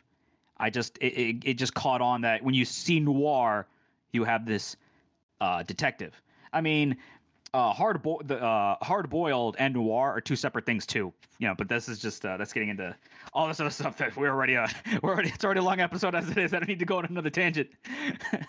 uh, I'll make that an idea because I definitely want to learn more about that. I'm very curious about the old school world of the pulp era and you know, this noir era. 'Cause it's definitely an aesthetic I like because Frank Miller applied that to Daredevil, and because of that, now we have, you know, the if you liked the Netflix TV show of Daredevil, and then hopefully Born Again is as good as the comic is. You'll like Frank Miller's run on Daredevil because of Frank Miller, he ended up turning Daredevil into this swashbuckling, smiling, and quipping hero into a pulp noir character. Mm. You know, very dark. He introduced the hand, stick, Elektra. There was a lot that he changed for Daredevil, and obviously it's for the better. So now I have these list of characters who originally was just one, and then later I'm thinking, okay, well technically it's two because she has a pet crow. Now, at first, you know, I'm like, all right, well let's do that, and then I'm thinking I want a fox girl. So bug a friend. We're getting things going. I got a fox girl now, Yeah. and I'm going down the list of characters that I have character Bibles for. I have 7. Now I say I have 8 characters because I'm working with another friend of mine to get myself an Oni. Because I don't know, man. If you've seen reincarnated as a slime, I think you can agree with me. Yeah, I'm liking some Onis. Big and by Oni, it's the Japanese ogre with the horns, and the usually presented as either a red one or a blue one with like a tiger pelt, and sometimes they have that like hammer thing covered in spikes. That's like the traditional whatever Oni, but nowadays you kind of just see it as anime waifu, but she has like the horns, even then it's like usually double horns too. So it's not even it's not even bone or whatever for horn. It's just like fucking double horns. I see a lot of fan art and it's tagged as Oni, and I'm like, but that's just like she's just like a demon girl though. Like an Oni horn has like a very specific curvature and look to it because it looks like it's actually made out of I can't remember what bones are made out of, but that's what the horn is. It's bone. Mm. So I'll have to look that up. I feel dumb not remembering it because the bones are the same material as your fingernails, I believe. It's just more hard. Yes, that's correct. So here I'm thinking, I want me an Oni because if Ghislaine, excuse me, if Ghislaine and Eris and a lot of the characters in how heavy are your dumbbells that you lift, and I believe it's Maki from Fire Force. I'm trying to remember. It's been a while since I finished the manga, so the cast is completely out of my mind right now. But it's the buff witch with the abs and muscles that she got strong because she didn't want to feel weak and all this other stuff, and then she got a little too strong, so now she could forget bench press a car and shit like that. You know what I mean? Mm-hmm. Oh man. So yeah, I realized go with one of those characters, but then I also realized I want an Oni too because Zero Two was a fun character. Admittedly, in a flawed show, but yeah, Zero Two is a fun character. All their characters are and yeah, so what ends up happening is I go from one character to, mind you, it's we're technically in April still, so within the span of 4 months, I go from 1 to 8 with 8 character concepts, with 7 of them having character Bibles, and only 2 of them are from one series. The rest of them are dedicated to their own projects.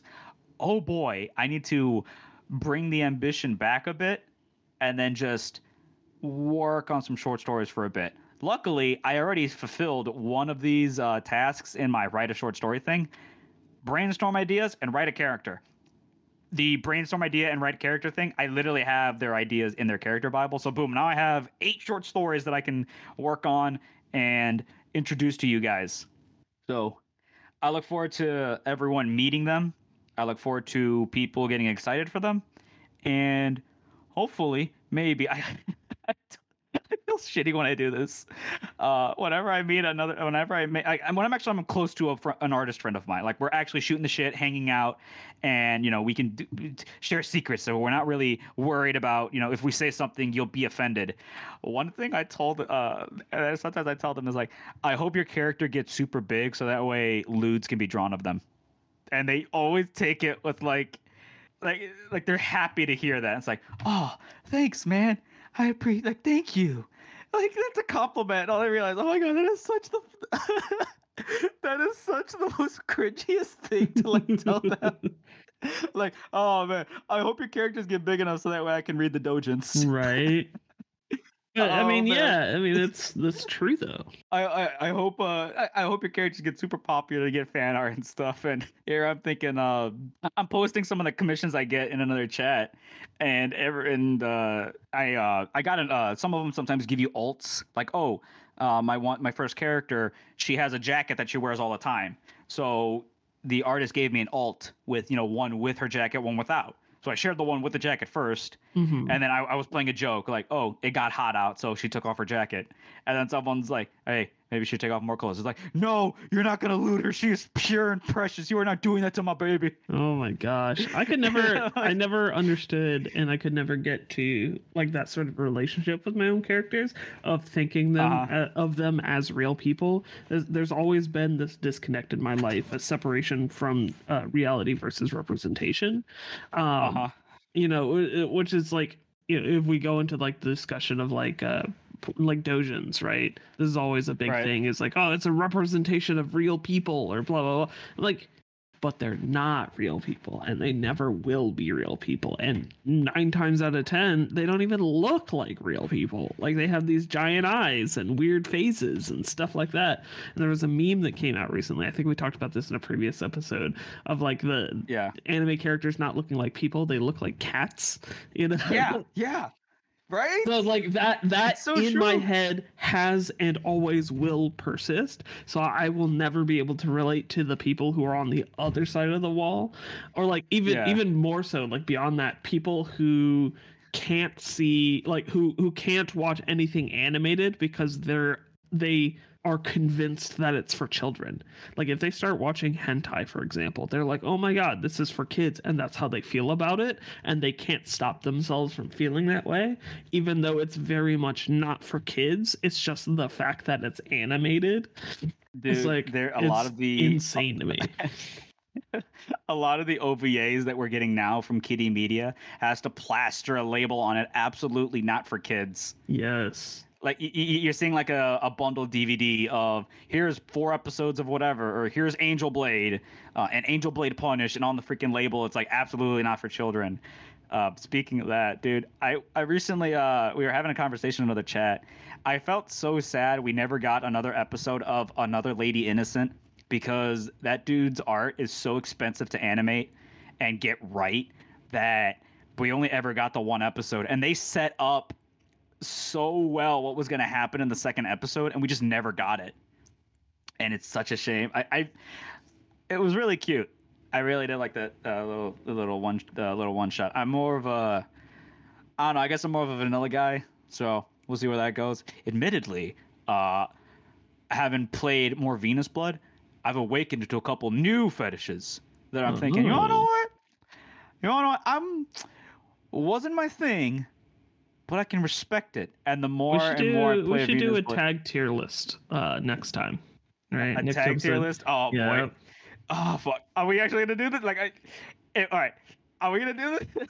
Like, okay. So we'll do it, but we have to defend it. We have to explain why. It's got to be educational. Oh fuck. Okay. All right. So we're gonna do half of the episode will be, you know, here's how we'll do it so that way we can get people excited and still keep it somewhat, you know, Johto Pro, teach people.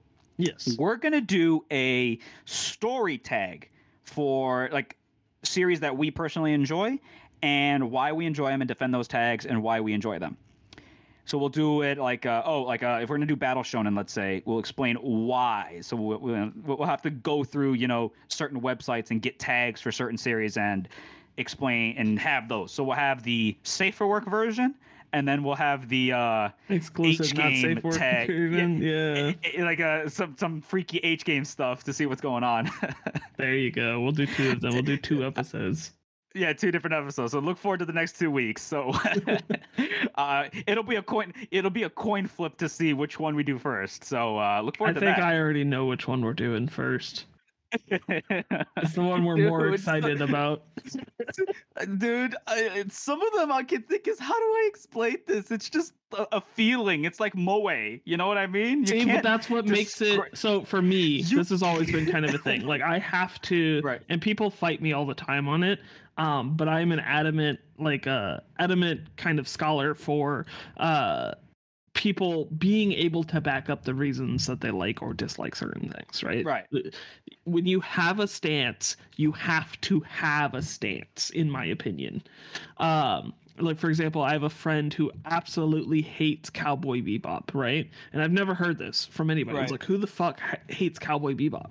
She was like, I saw part of the first episode, and I hate it, and I never want to watch it again. And to this day, Just a she makes part? comparisons. Yeah, like I don't know what it is. She knew about the character Ed, has no context for the character, just hates the character, the idea of it. She hates I guess the vibe of the part of the first episode. So she's like, I hate Cowboy Bebop. I'm like, you haven't even seen Cowboy Bebop. You saw part of the first episode. Like that was it, and a picture of Ed. Like those are the two things you can go off Yeah. of. And she's like If you're making gonna talk- commentary yeah. of like things like the art style and like whether or not the art style is ugly or whatever. We were watching Golden Boy yesterday, and she was talking about how the art style in Golden Boy in certain instances, or no, we were talking about how much she liked the art style in Golden Boy. She absolutely, she liked it a lot more than I thought she would, because usually she's very against that kind of stuff. Right, But it's an older 90s aesthetic type animation. exactly. So I was like, oh yeah. So the art style in this is the character designer had a lot of the same influences as the character designer for Cowboy Bebop. So there's a lot of the same visual language going on. The most obvious would be like in the female characters between the two series. And she was like, no way, because I really like this art style. I don't like Cowboy Bebop. I'm like, oh my God. Like, you haven't even seen it. Oh, like, so it's like, it's a whole thing that you have to be able to defend why. And she can't tell me why. I ask her all the time. She can't tell me why she doesn't like Cowboy Bebop. It's just that she doesn't like it. And this goes on for a lot of other things as well. But I've had people, and some people like it, like my friend Matt. I've done this as well, where he'd be like, oh, I like this thing. And I get him to think more critically about why he likes this thing. And one, it unlocks like information about himself that he's able to learn and utilize and become a better person from. So he likes that aspect of it. And then also it allows him to appreciate the things he already likes, but in a deeper, more involved way. And then he can defend it to other people in like, if other people don't like this thing, he can have a discussion with them and then be able like, because a lot of the times when you're like, oh, I like this thing, but I don't know why, the discussion ends there. There's nothing you can talk about. There's no additive input, right? You can't expand on this thing that you're passionate about. It's like, yeah, I really like Game of Thrones. Oh, really? What do you like about it? Well, the characters are pretty cool. Great. Let's talk about something else. Like, yeah, right. Like that's the end of the conversation right there.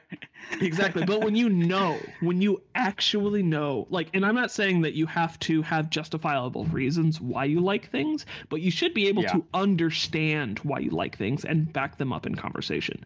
Like, for example, like if I say it's like, oh, I like magical girl shows because I think it gives me a good feeling when I watch them, and the ideals of friendship and like certain character representation, whatever, blah blah blah, gives me a positive feeling. It makes me feel better about my particular life. Still makes me look kind of weird as a almost 30-year-old man. It's like my bronies getting into My Little Pony and stuff like that. It's like, yeah, it's weird.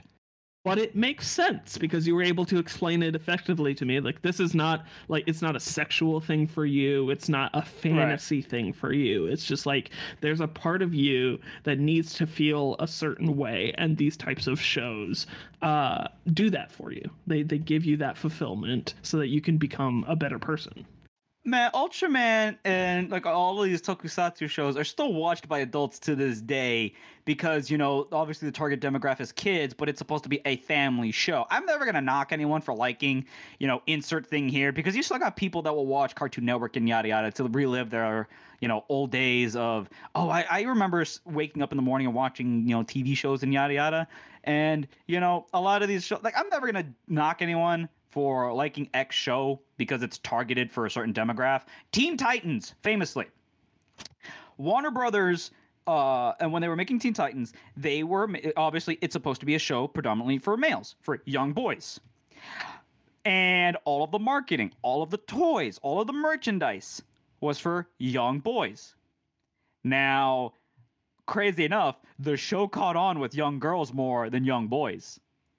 So they couldn't control they couldn't control who was watching the show.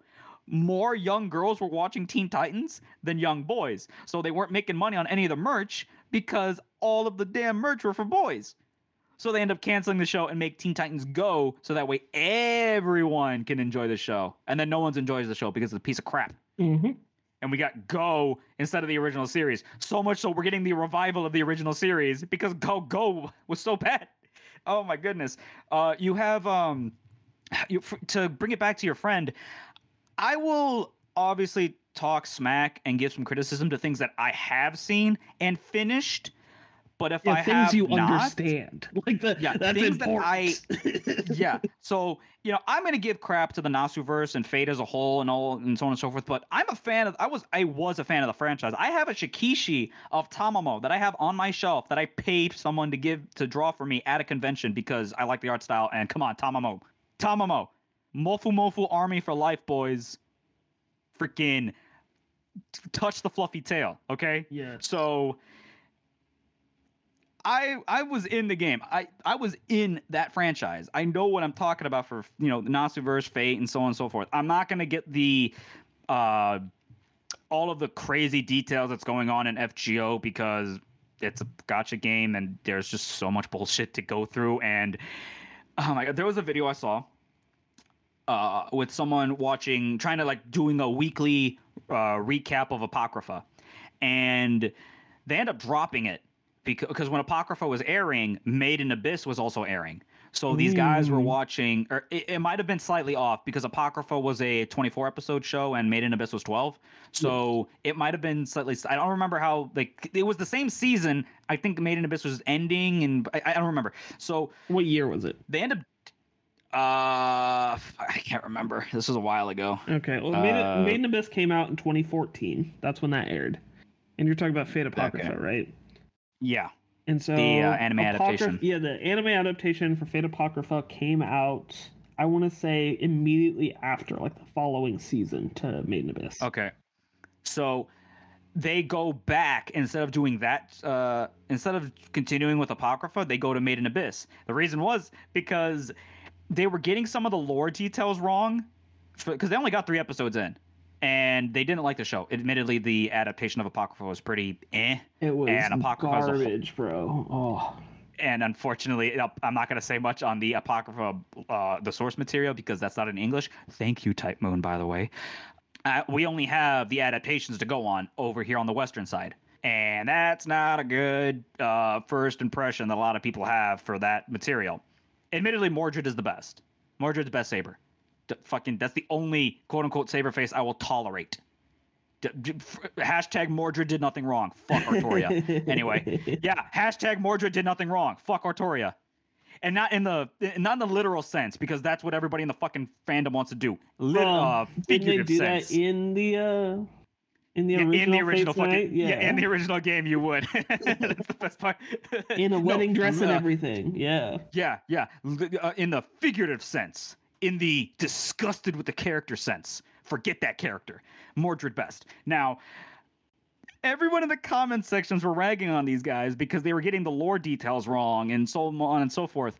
And they did the 3 episode, they did 3 episodes, and then they did a epilogue to the Apocrypha stuff, their quote unquote 4th episode, basically saying, I think we're going to drop this show and go to Made in Abyss because not even the fandom can definitively give us what the lore is, because some people are saying it's this, and then 2 comments down it's contradicting that because it's actually that, and so on and so forth. And they weren't even talking about Apocrypha either. They were talking about things they got wrong in Stay Night, and Stay Night famously also didn't get, it wasn't until UFO adapted it that it got a more, I guess, faithful adaptation, because yeah, Studio Dean did what they could. I know it gets a lot of crap, but I watched the original Stay Night show. It was okay. I watched the Unlimited Blade Works movie. It was okay. I enjoyed it for what it was. Yeah, I was really confused when came out. The original Unlimited Blade Works movie, because I'm like, this doesn't look like Unlimited Blade Works. But it was still really good quality, so it was close but not there. And I was like, I wonder why. And then I found out later Studio Dean did that one. I was like, oh, okay. Right, and then they got an actual Unlimited Blade Works series, and then there's so much. It's a mess. And then that blew up, and they got the rest of it. Yeah. Yeah. So, they left. apocrypha, because not even the fandom could get some of these details right, and I don't blame them because we don't have the original source material, and the game has a pretty badly translated patch. So, hey, you wanna know what? If you want people to understand, it's easier, funny enough, to get into Marvel and DC comics than it is to go into the Nasuverse. And that's purely because at least that stuff's available and you can realistically follow it. Okay, Yeah. I know there's gonna be people that There's are an gonna order argue, to things. yeah, there is. I mean, obviously, some people are just gonna give me, well, all you really need to do is play, FGO, because you don't need to, understand X, Y, and Z about these characters and whatever. And it's like, yeah, sure, but you also kind of need to. There's character relationships that were established outside of that game and only kind of covered in the game. You get the results of that relationship, but not why that happened. You see Artoria treating Mordred like shit, but then if you don't read through all of this stuff, mind you, you need to pull the characters in order to get their profiles. So, mind you, Artoria and Mordred are 5 stars. If you don't get those characters, you're not going to understand why they have that relationship when they're in the events. Because they show up in events. They are characters that you pull that are in storylines. So if you don't pull their characters, you don't know why, Artoria is treating Mordred like shit. And depending on the character profile and how, filled out it is, they don't mention other stuff as well. So, you need to read their source material to fully understand what the hell's going on. You get there's conflicting, because obviously this is on the Ian side. If Mordred is the birth child, if she was a homunculus, like there's so many different takes on what Mordred is that I'm thinking, what does it say on the wiki page? Because I can't even trust people that know the franchise to tell me how Mordred came out. So yeah, no, I can completely understand people not liking something because they're into something. But if you're, saying, oh, I don't like X because I've only seen like 2 minutes of it, that's not enough exposure to the thing you're talking about to really get an opinion on. Yeah, Cowboy Bebop has very you can good say pacing it's for not its for episodes. you, right? But you can't say that it's bad because you haven't seen Right. it. Like that's the difference. And that's the worst part too. Cowboy Bebop is probably one of the best first episodes that really sets the stage as to what the rest of the show is going to be about. I mean, yeah, you have some wacky episodes like that one guy that's running a cult, and Yes. it's a TV. And you remember that episode? It was just Teddy sitting down. Bomber. Yeah, that was another wild one. Like it's a very episodic show, but the first episode really establishes what you're going through, what the whole show's about, and every episode has a beginning, middle, and end. And you're able to get full character arcs and backstories, and it doesn't feel rushed in a single episode. Cowboy Bebop is a really put together show. I know some people. I have another friend who watched it, and he told me he didn't like it, and I was like, "Why?" And he was like, "Well, when I watched it, I was like in this mind because he watched it when he was a kid, and he had been watching a lot of like other like '90s anime at the time. That's what he grew up on, and everything was like a very cut and dry fantasy formula. It had a beginning, it had a middle, had an end. Cowboy Bebop wasn't like any of those things, and he went into it for some reason expecting it to be like a linear story, which I get because when I watched it, I had already like understood what I was getting into, so I had a very different experience to that. But if I went into a show expecting it to be one thing and it was something else, I probably would have had a negative experience as well. So that's completely understandable. But he, like, after talking to him about it and explaining to him, it's like, oh yeah, it's this anthology show that's supposed to be representative of this specific time and these specific film genres and stuff like that. And it's like, really well renowned and stuff like that. And he's like, maybe I'll give it another chance. And so I'm hoping that he does pretty soon. But yeah, it was just one of those things where he had just like a bad introduction to it because he had certain expectations and none of those were met. Right. Oh man. But I'll have to put a put a pin in it again.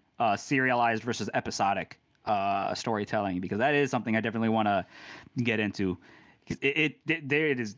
You can either lose a lot of your audience or gain a lot of audience depending on which you end up going with. And it's all depending on it's what it is you have to give people what they expect or prime them to expect these types of things, right? Yeah, like Shampoo. Oh yeah, no. Now that I think about it, Bebop does have a narrative. There is a story with it. It's just in the last parts of the series. Yeah, you it's know, only and the, certain episodes that are like, they drive through and, whatever. Because a lot of the episodes, it's just like, how do these characters handle this type of thing? And it's very, Yeah. it's Western influenced, which is partly why they do it in an episodic way. The other way is because, like, the musical motif being a bebop, Yeah. and stuff like that. But it's a lot of it. When you think about like losing an audience, it's realistically you're changing an audience, right? Because people want what they signed up for. Like when you buy something online, you want to arrive in the mail what you're expecting to get, right? It's like, oh yeah, I want this 10 by 10 poster of this anime character, whatever, that's gonna look really good, blah blah blah. And then it shows up and it's a 5 by 5 of a different character. You're gonna be understandably miffed, right? But the people who expected the 5 by 5 of that character are gonna be happy because they got what they wanted. And that goes the same for like the shows, right? If you go into Cowboy Bebop expecting a linear fantasy or space fantasy kind of story that is about friendship and victory and stuff like that, you're going to be relatively disappointed because none of that is in Cowboy Bebop. But if you go into Cowboy Bebop expecting to have an experience and learn things about characters who are likely not like you, dealing with complicated situations that are generally pretty interesting if you really think about them, then you're going to have a fantastic time. If you go into the end of Evangelion expecting not it to be a fucking trip, like you're going to be like, I don't know if I like that. But if you go in there expecting that experience, you're going to be like, that's exactly what I asked for. Yes, thank you. How would you have that idea going into the like? So, you watched the last 2 episodes of the Evangelion series, and then you're going to go into the end of Evangelion and not expect it to be a trip? Did you not watch episode 25, well, 26? When it was airing, you have to think about like the audience when it was airing. So this is something I found out the other day. This is something I found out the other day. I was watching a YouTube video. Somebody is like a huge Fooly Cooly fan that is like done all the research, even so far as to go back to the original 90s Japanese message boards that still exist to see what people were saying when that shit came out, right? In Japan. Like that's how deep into it they are. And it was very interesting to find out that everybody hated it. Like nobody liked Fooly Cooly when it came out. Yeah, it was very unpopular. That's basically why it was buried, and there was like there are no figures for it, there's no merch for it or anything like that. And it's only the West who keeps revitalizing it because Toonami got the rights. Everybody loved it in America because it was wacky and weird and had American sensibilities. And then Toonami kept like brokering deals and stuff like that. So they were getting enough money from Toonami to continue to do things like produce, merchandise and stuff like that for some of the Japanese fans who want it, but mainly the American fans who wanted it. So it's like Fooly Cooly would have died forever ago if it weren't for America because the Japanese fucking hated it. It's just not popular there. And it's more of like a cult hit, if anything. Yeah. And now you get shows that are made for other markets besides the Japanese one to bring it back to America. Another show that I remember that got super big. So Yu-Gi-Oh is another show that they made exclusive content for because there's this season called Yu-Gi-Oh Capsule Monsters, and Capsule Monsters is just this like spin-off season that happened in between. So the same studio that made it never aired in Japan. But on the studio's website, they titled it Yu-Gi-Oh! Alex. They have the footage, they have everything, and it is technically a season of Yu-Gi-Oh! It's just it never got a JP airing. So they'll still use it. Another show that only continued because it got super huge here was Ultimate Muscle, which I think is like what, Kinokuniya Man or something like that. I don't remember. Like Ultimate Muscle only continued because it was getting super big over here. So they sent them money and got us more episodes. Another show would be The Big O, which the latest one that happened with was Little Witch Academia. Yeah. Because they did the Anime Mirai project. They were the most unpopular entry in Japan. But they saw how big of a response that it got over in the US. So they threw up a Kickstarter to kickstart the second movie, quote unquote, which is a 45-minute special. Yeah. And then from that, used it to proved to a production company that there was a market for this kind of anime. Both examples of the first and second one. And Yeah. so they got a full 12 episode series. Unfortunately, a lot changed between the movies and the series that I didn't like, and it was kind of boring and whatever. So that didn't do very well. And then Yo-Yo Shinari went back to not directing things because, Yeah, like, because it's nobody unfortunate. likes his ideas. He's too much into Cartoon Network in the early 2000s. It's a shame too because that aesthetic that he's bringing is better. You know, because obviously now we're stuck in the Cal Arts stuff for Cartoon Network stuff, but getting the ideas from that really, I liked how the series was. I don't like how the characters were, and you know how they kind of changed them up a bit. I can understand if they, uh, man, I have to rewatch the series again, man, because I really want to solidify what I liked and didn't like about the series. I just remember feeling about it, About which but series? at the same, the Little Witch Academia series, Oh because yeah, it was yeah, all yeah. on Netflix, I think, It at was, one yeah. point, like The the two whole movies, and then I think eventually when the full season aired, it also got put on Netflix. Yeah, so I just rewatched it all in one go and dubbed. I believe they had it dubbed. So Oh, I went through the whole thing in English because I actually really like the dub and the subs. The characters, they both really nail the characters. It's not this jarring thing where, you know, it doesn't sound like the EN really got the like understood what the voice is for, but they nailed the voices for both. But another one I could point out, just to bring it back to Tokusatsu, Power Rangers also got some original footage episodes for Zyuranger because it was exploding over here. So we got an extra 10 episodes of Zyuranger called like Ju 2, I think it is in JP. So you get like extra footage for Power Rangers that's exclusively for them. And it's cool. Like they even told them like, "Hey, these characters are closer, so if you could like oh, the Pink Ranger and White Ranger are in a relation or Green Ranger and White Ranger in a relationship. So if you can have them with footage together and stuff, that'd be great." So yeah, no, the moment you open up your market, it's crazy to think, you know, like oh, you know, this market is super popular for this series, so they're asking us for more. I remember I don't remember what podcast it was, but Sam from J Novel Club had said, okay, so there's this light novel that they have called Master of Ragnarok, Blesser of the Anhayar, or something like that. It's a isekai novel where like the main character has his phone and shit, and he's in like Nordic mythology and shit.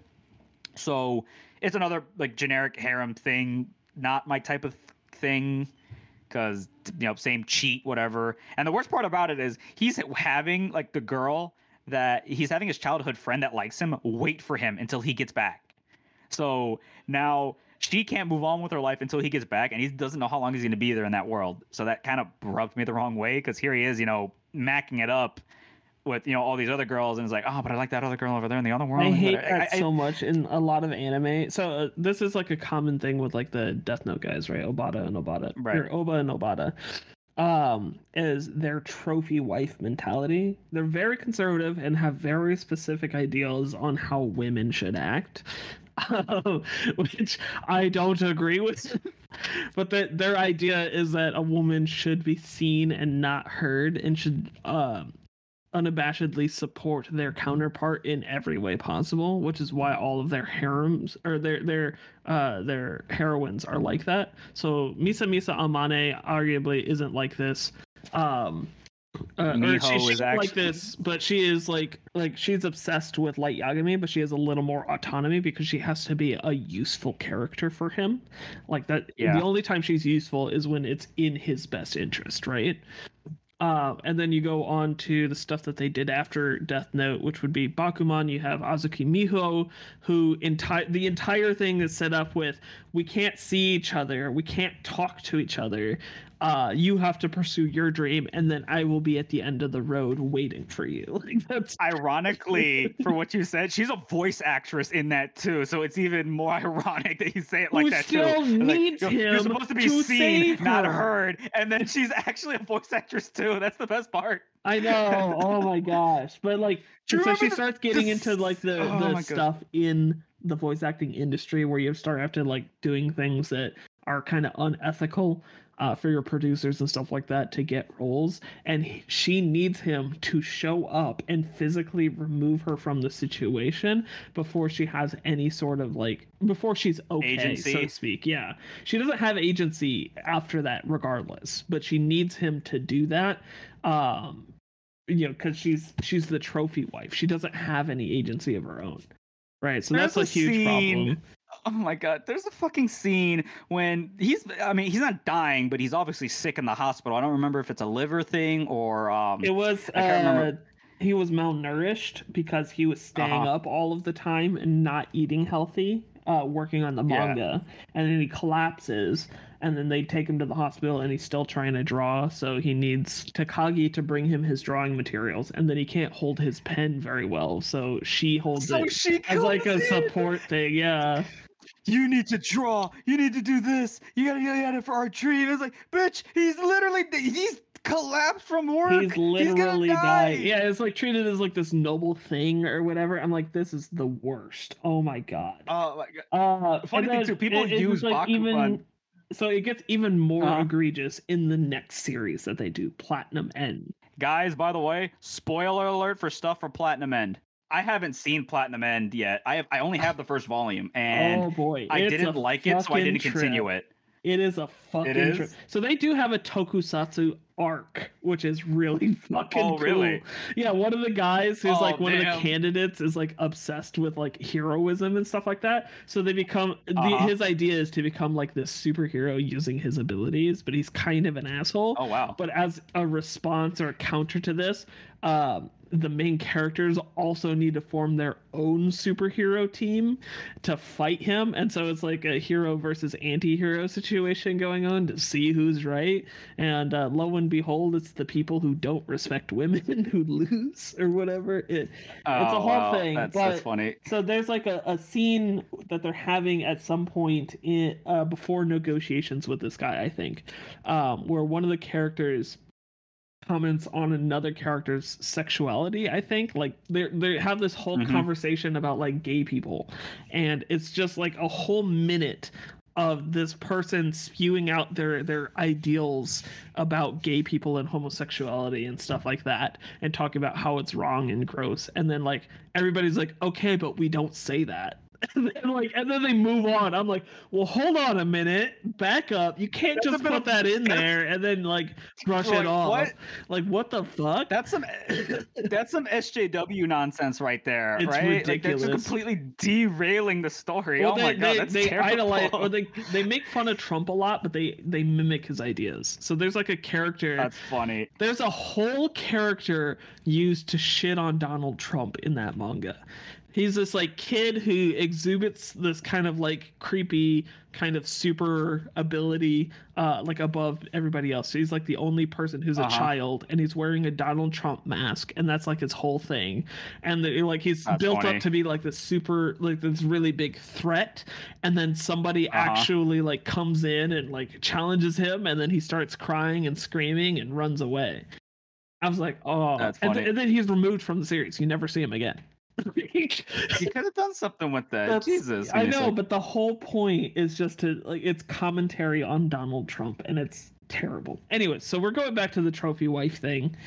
And so the main character is this depressed guy with his crush on this girl who doesn't notice him in school or whatever, and he gets abused at home, and so he's going to commit suicide, and he gets his powers or whatever because he's special. And then come to find out that she also tried committing suicide and also now has these powers, and they team up because his ideals are for justice. And even though she doesn't like him in the beginning, she comes to like him throughout the course of the series as being his lapdog, so to speak, the submissive side character that supports him in his goals. As she fulfills that role and he becomes quote unquote cooler, she starts to like him more. And it gets to a point towards the end of the series where he has to become God and has essentially gone through so much trauma that he's like completely apathetic now. He's like, well, I have to become God to prevent someone else from becoming God. And then when I'm God, I just won't do anything because getting involved only creates problems, right? It's like, okay, I get it. Anyway, so he eventually they have this like heart-to-heart conversation about he's about to go into like this final battle and potentially lose and die, right? And so she confesses to him, and he's like, "Oh, thanks," What?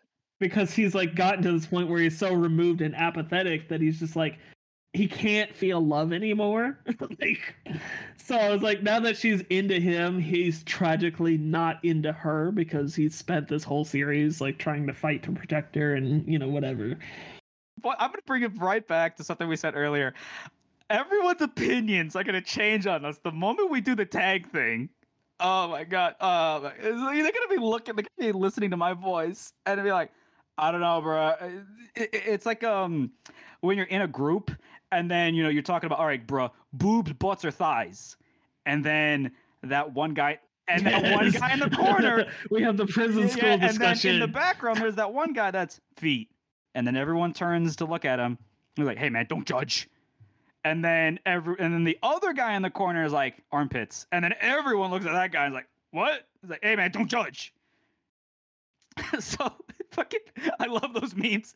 There's one version of that meme where I saw where everyone's like, it's pitchforks instead, right? It's pitchforks and signs like they're at a protest. And it's like boobs, butts, and thighs, boobs, butts, and thighs. And then the one guy in the background's feet. And then they're all looking at him like, "Hey, don't judge me," as he's hiding his sign. Oh man, Yeah, my one right. my one friend is a wacky artist, Waki. So yeah, I mentioned him before. Padoru is a really cool guy, and I respect his work. I do. And dude's really popular now because I see a lot of his a lot of his artwork has been turned into memes now. So there's this one illustration that he did where it's that one blonde girl from Genshin Impact. I think she's the main character, and one girl had her armpit up, and it's the joke is like, oh, she's trying to get a lick of it, and that illustration, that little chibi, like her trying to like with her tongue out, has like spread through like the armpit community. So now there's variations of that now with other characters. And I'm talking to him like, "Wait, is that from you?" Because he's like obviously showing it in his Discord. Because I met him through, funny enough, I met him through another artist. So I'm like, "Oh, this guy seems pretty cool. I like his artwork." And mind you, he wasn't drawing Waki at the time. He was drawing a different character. So I didn't know that was his main like thing. So I discovered like, his main appeal and like why a lot of people follow him. Yeah, no, it's really cool to see. It's like, dude, this dude is spreading like fucking like the T virus. Yeah, it's like one little meme shows up and then boom, everyone's using it now. It's hilarious. I love it. Oh man. And now he's in a game now too. They an RPG Maker H game. So he got his artwork into that. I need to buy it too. I wanted to support my boy. So it's going to be cool because admittedly his artwork is probably the best out of all the artists that they got. So I'm not being too biased, but his looks objectively more professional and experienced. So somebody all right, I'm gonna spoil it right now. One of my tags, Fox Girls or Camo no Mimi or Animal Ear, whatever that translates to. Oh yeah, animal ears. So all right, boom, I'm gonna spoil it. Oni and Kimono Mini or Fox Girl, the Animal Ear. Yeah. Like that's gonna be two of my tags that I kind of spoil right now because I'm a sucker for that. I literally only read Shield Hero because of Raftalia. Mind you, I read it because Samurai Tanuki Girl is what I saw first. Not here's a kid, when you first meet her. I do think it's weird that his whole harem is all lollies. Like that's wild. And funny thing too, he gets disappointed. Like he gets disappointed during the series when she turns back into a lolly when her level gets reset, and then she turns. She goes to a teenager, adult, and yada yada. Because I guess they age with levels in that series. So when she gets her levels back. Just demi-humans. Yeah. It's weird. So it's like, oh damn, I missed out on you being a lolly again. And mind you, it's because like, oh, he feels like because he sees her more as a daughter or something. So it's like, oh, I'm missing out on you growing up and whatever again. And everyone's like, oh yeah, no, he's just sad because he can't have the lolly version again. Because it's the blind chick that he ends up absorbing into his shield. It's the Philo, it's Melty, I think, and Raftalia. That ends up, being part of the harem, and then however many other girls ends up joining later because he becomes king at the end of the series. So it's wacky, man. This has gone on a long time, and oh boy, I'm already looking up on Faku to see what tags I technically fall under. But then I realized, oh wait, Faku doesn't have certain tags, so I'm gonna have to go on another website to see. All right, well, let's see what I can do. You can do Kitsu will tell you if you look him up on Okay, Kitsu. so I'm gonna have to if you could put the link in the in our notes, I'll probably look it up there, and then I have to do that, and then I'll have to go on a different website to get actual safe for work ones. One thing that I No, this one has not safe for work. This okay, has both. one thing that I do want to point out, just to bring it way back again, for after we get on to the tangent, for the whole Miho thing and their pair stuff and the whole women thing, there are H game stuff that I've played, like eroges that I've played, where the female characters have more agency than these women, and the entire point of them in those games is to be looted. I just want to point out, porn has more agency for some of their female characters than these series. I'm not knocking the series. I'm just saying some of the female cast is kind of weak because, kind of boring. Miho doesn't really do anything as a whole. Misa is only useful because it doesn't. Misa, you can admittedly. Yeah. I don't even. I can't say that because she was in. Misa has a job. She has a brand. Yeah. But none of that matters to the story because she's only in it when she needs to be useful to Light. It's completely I like Bakuman. irrelevant. I like Death Note. They're not perfect series, duh. They are flawed, but I can still recommend them as stuff. I don't recommend using Bakuman as like the end all be all for manga stuff. Like a lot, like I've said it again, I'll say it many times. Bakuman is not the end all be all. It's not. Oh well, Bakuman said this happened in the manga industry, so it must be true. Bakuman this, Bakuman that. Like whenever someone says something or says they're doing X, Y, and Z because they're a publishing company and say, well, look at Bakuman, they did it. And like, yeah, well, Bakuman's a fictional comic about a fictional magazine taking parts of what's going on in Jump, but they're not doing 100% things. Like in Bakuman, they said, the popularity is what determines where you are in the magazine, which is untrue. It's the editor that decides it. So there are unpopular series that are in the front of the magazine, whereas some popular stuff are in the back because it's like, oh, well, you got to get to the, you have to read more to get to the good stuff, type thinking. Or, sometimes they just have the most popular things in the front and then, the least popular things in the back. So it's not end all be all. It's not, this is all the rules. This is the standard. If you want standard practices, don't point to, here's a manga about it. Talk to editors. Look at interviews that they've said, because a lot of this information, it's not, under NDA. A lot of top tier editors that are retired or it's all interviews. Like they'll reveal information that's like, that it's okay to be public. It's like, yeah, no, we do this at the company. We do this and we do that, so it's weird. Or, let's say, Bakuman, Bakuman has them drawing their comic week to week without a buffer. And like, yeah, well, that's shown in Jump. Just because, you're trying to imitate manga doesn't mean you don't have a buffer when you're publishing stuff. Even, Bakuman has a 3-chapter buffer because, they had turned their one shot into 3 chapters. So while they're working on chapter 3, chapter 1 is being published. So they're still 2 weeks ahead. So there's still a buffer. They're not working on it week to week. So, publishing a comic without a buffer or at least, extra issues on the side just in case something happens is freaking ludicrous to me. And you're trying to copy something that you inherently just misunderstand or, blatantly ignoring. It's I like the series. I really do. I look forward to the tag things because I'm going to be like, I feel like I'm going to be, they're going to change their fucking opinions on us. It's going to be great. Oh, man. Any closing words, Hero? No. Prepare to eat your shit when we discuss the context of our I just want to point out that is not a tag. None of us are having that on our list. I just want to point that out to be very fair. No, yeah, that's fine. Very innocent. That is not one of the things that are on any of our lists. I will confirm that right now. It's a turn of phrase. Don't take me literally. Yes. We're purposefully I could purposefully exclude like 2 tags right now. You guys already know which tags are excluded by how I'm reacting. Boom. You all have a nice weekend. We'll see you next time. Oh my God. Hey, Hero, I get the honor of talking to you every Sunday, but what if there's a topic or a question I want answered but don't want to wait forever to get it answered? Well, Gina, and I'm glad you asked. Don't do drugs. Radical! Listen, kids. Email us at uncoveredcanvaspodcast@gmail.com. I'm sorry, what was that? That's uncoveredcanvaspodcast@gmail.com. Did you say uncoveredcanvaspodcast@gmail.com? You need to listen, dude. No, I said uncoveredcanvaspodcast@gmail.com. Wow!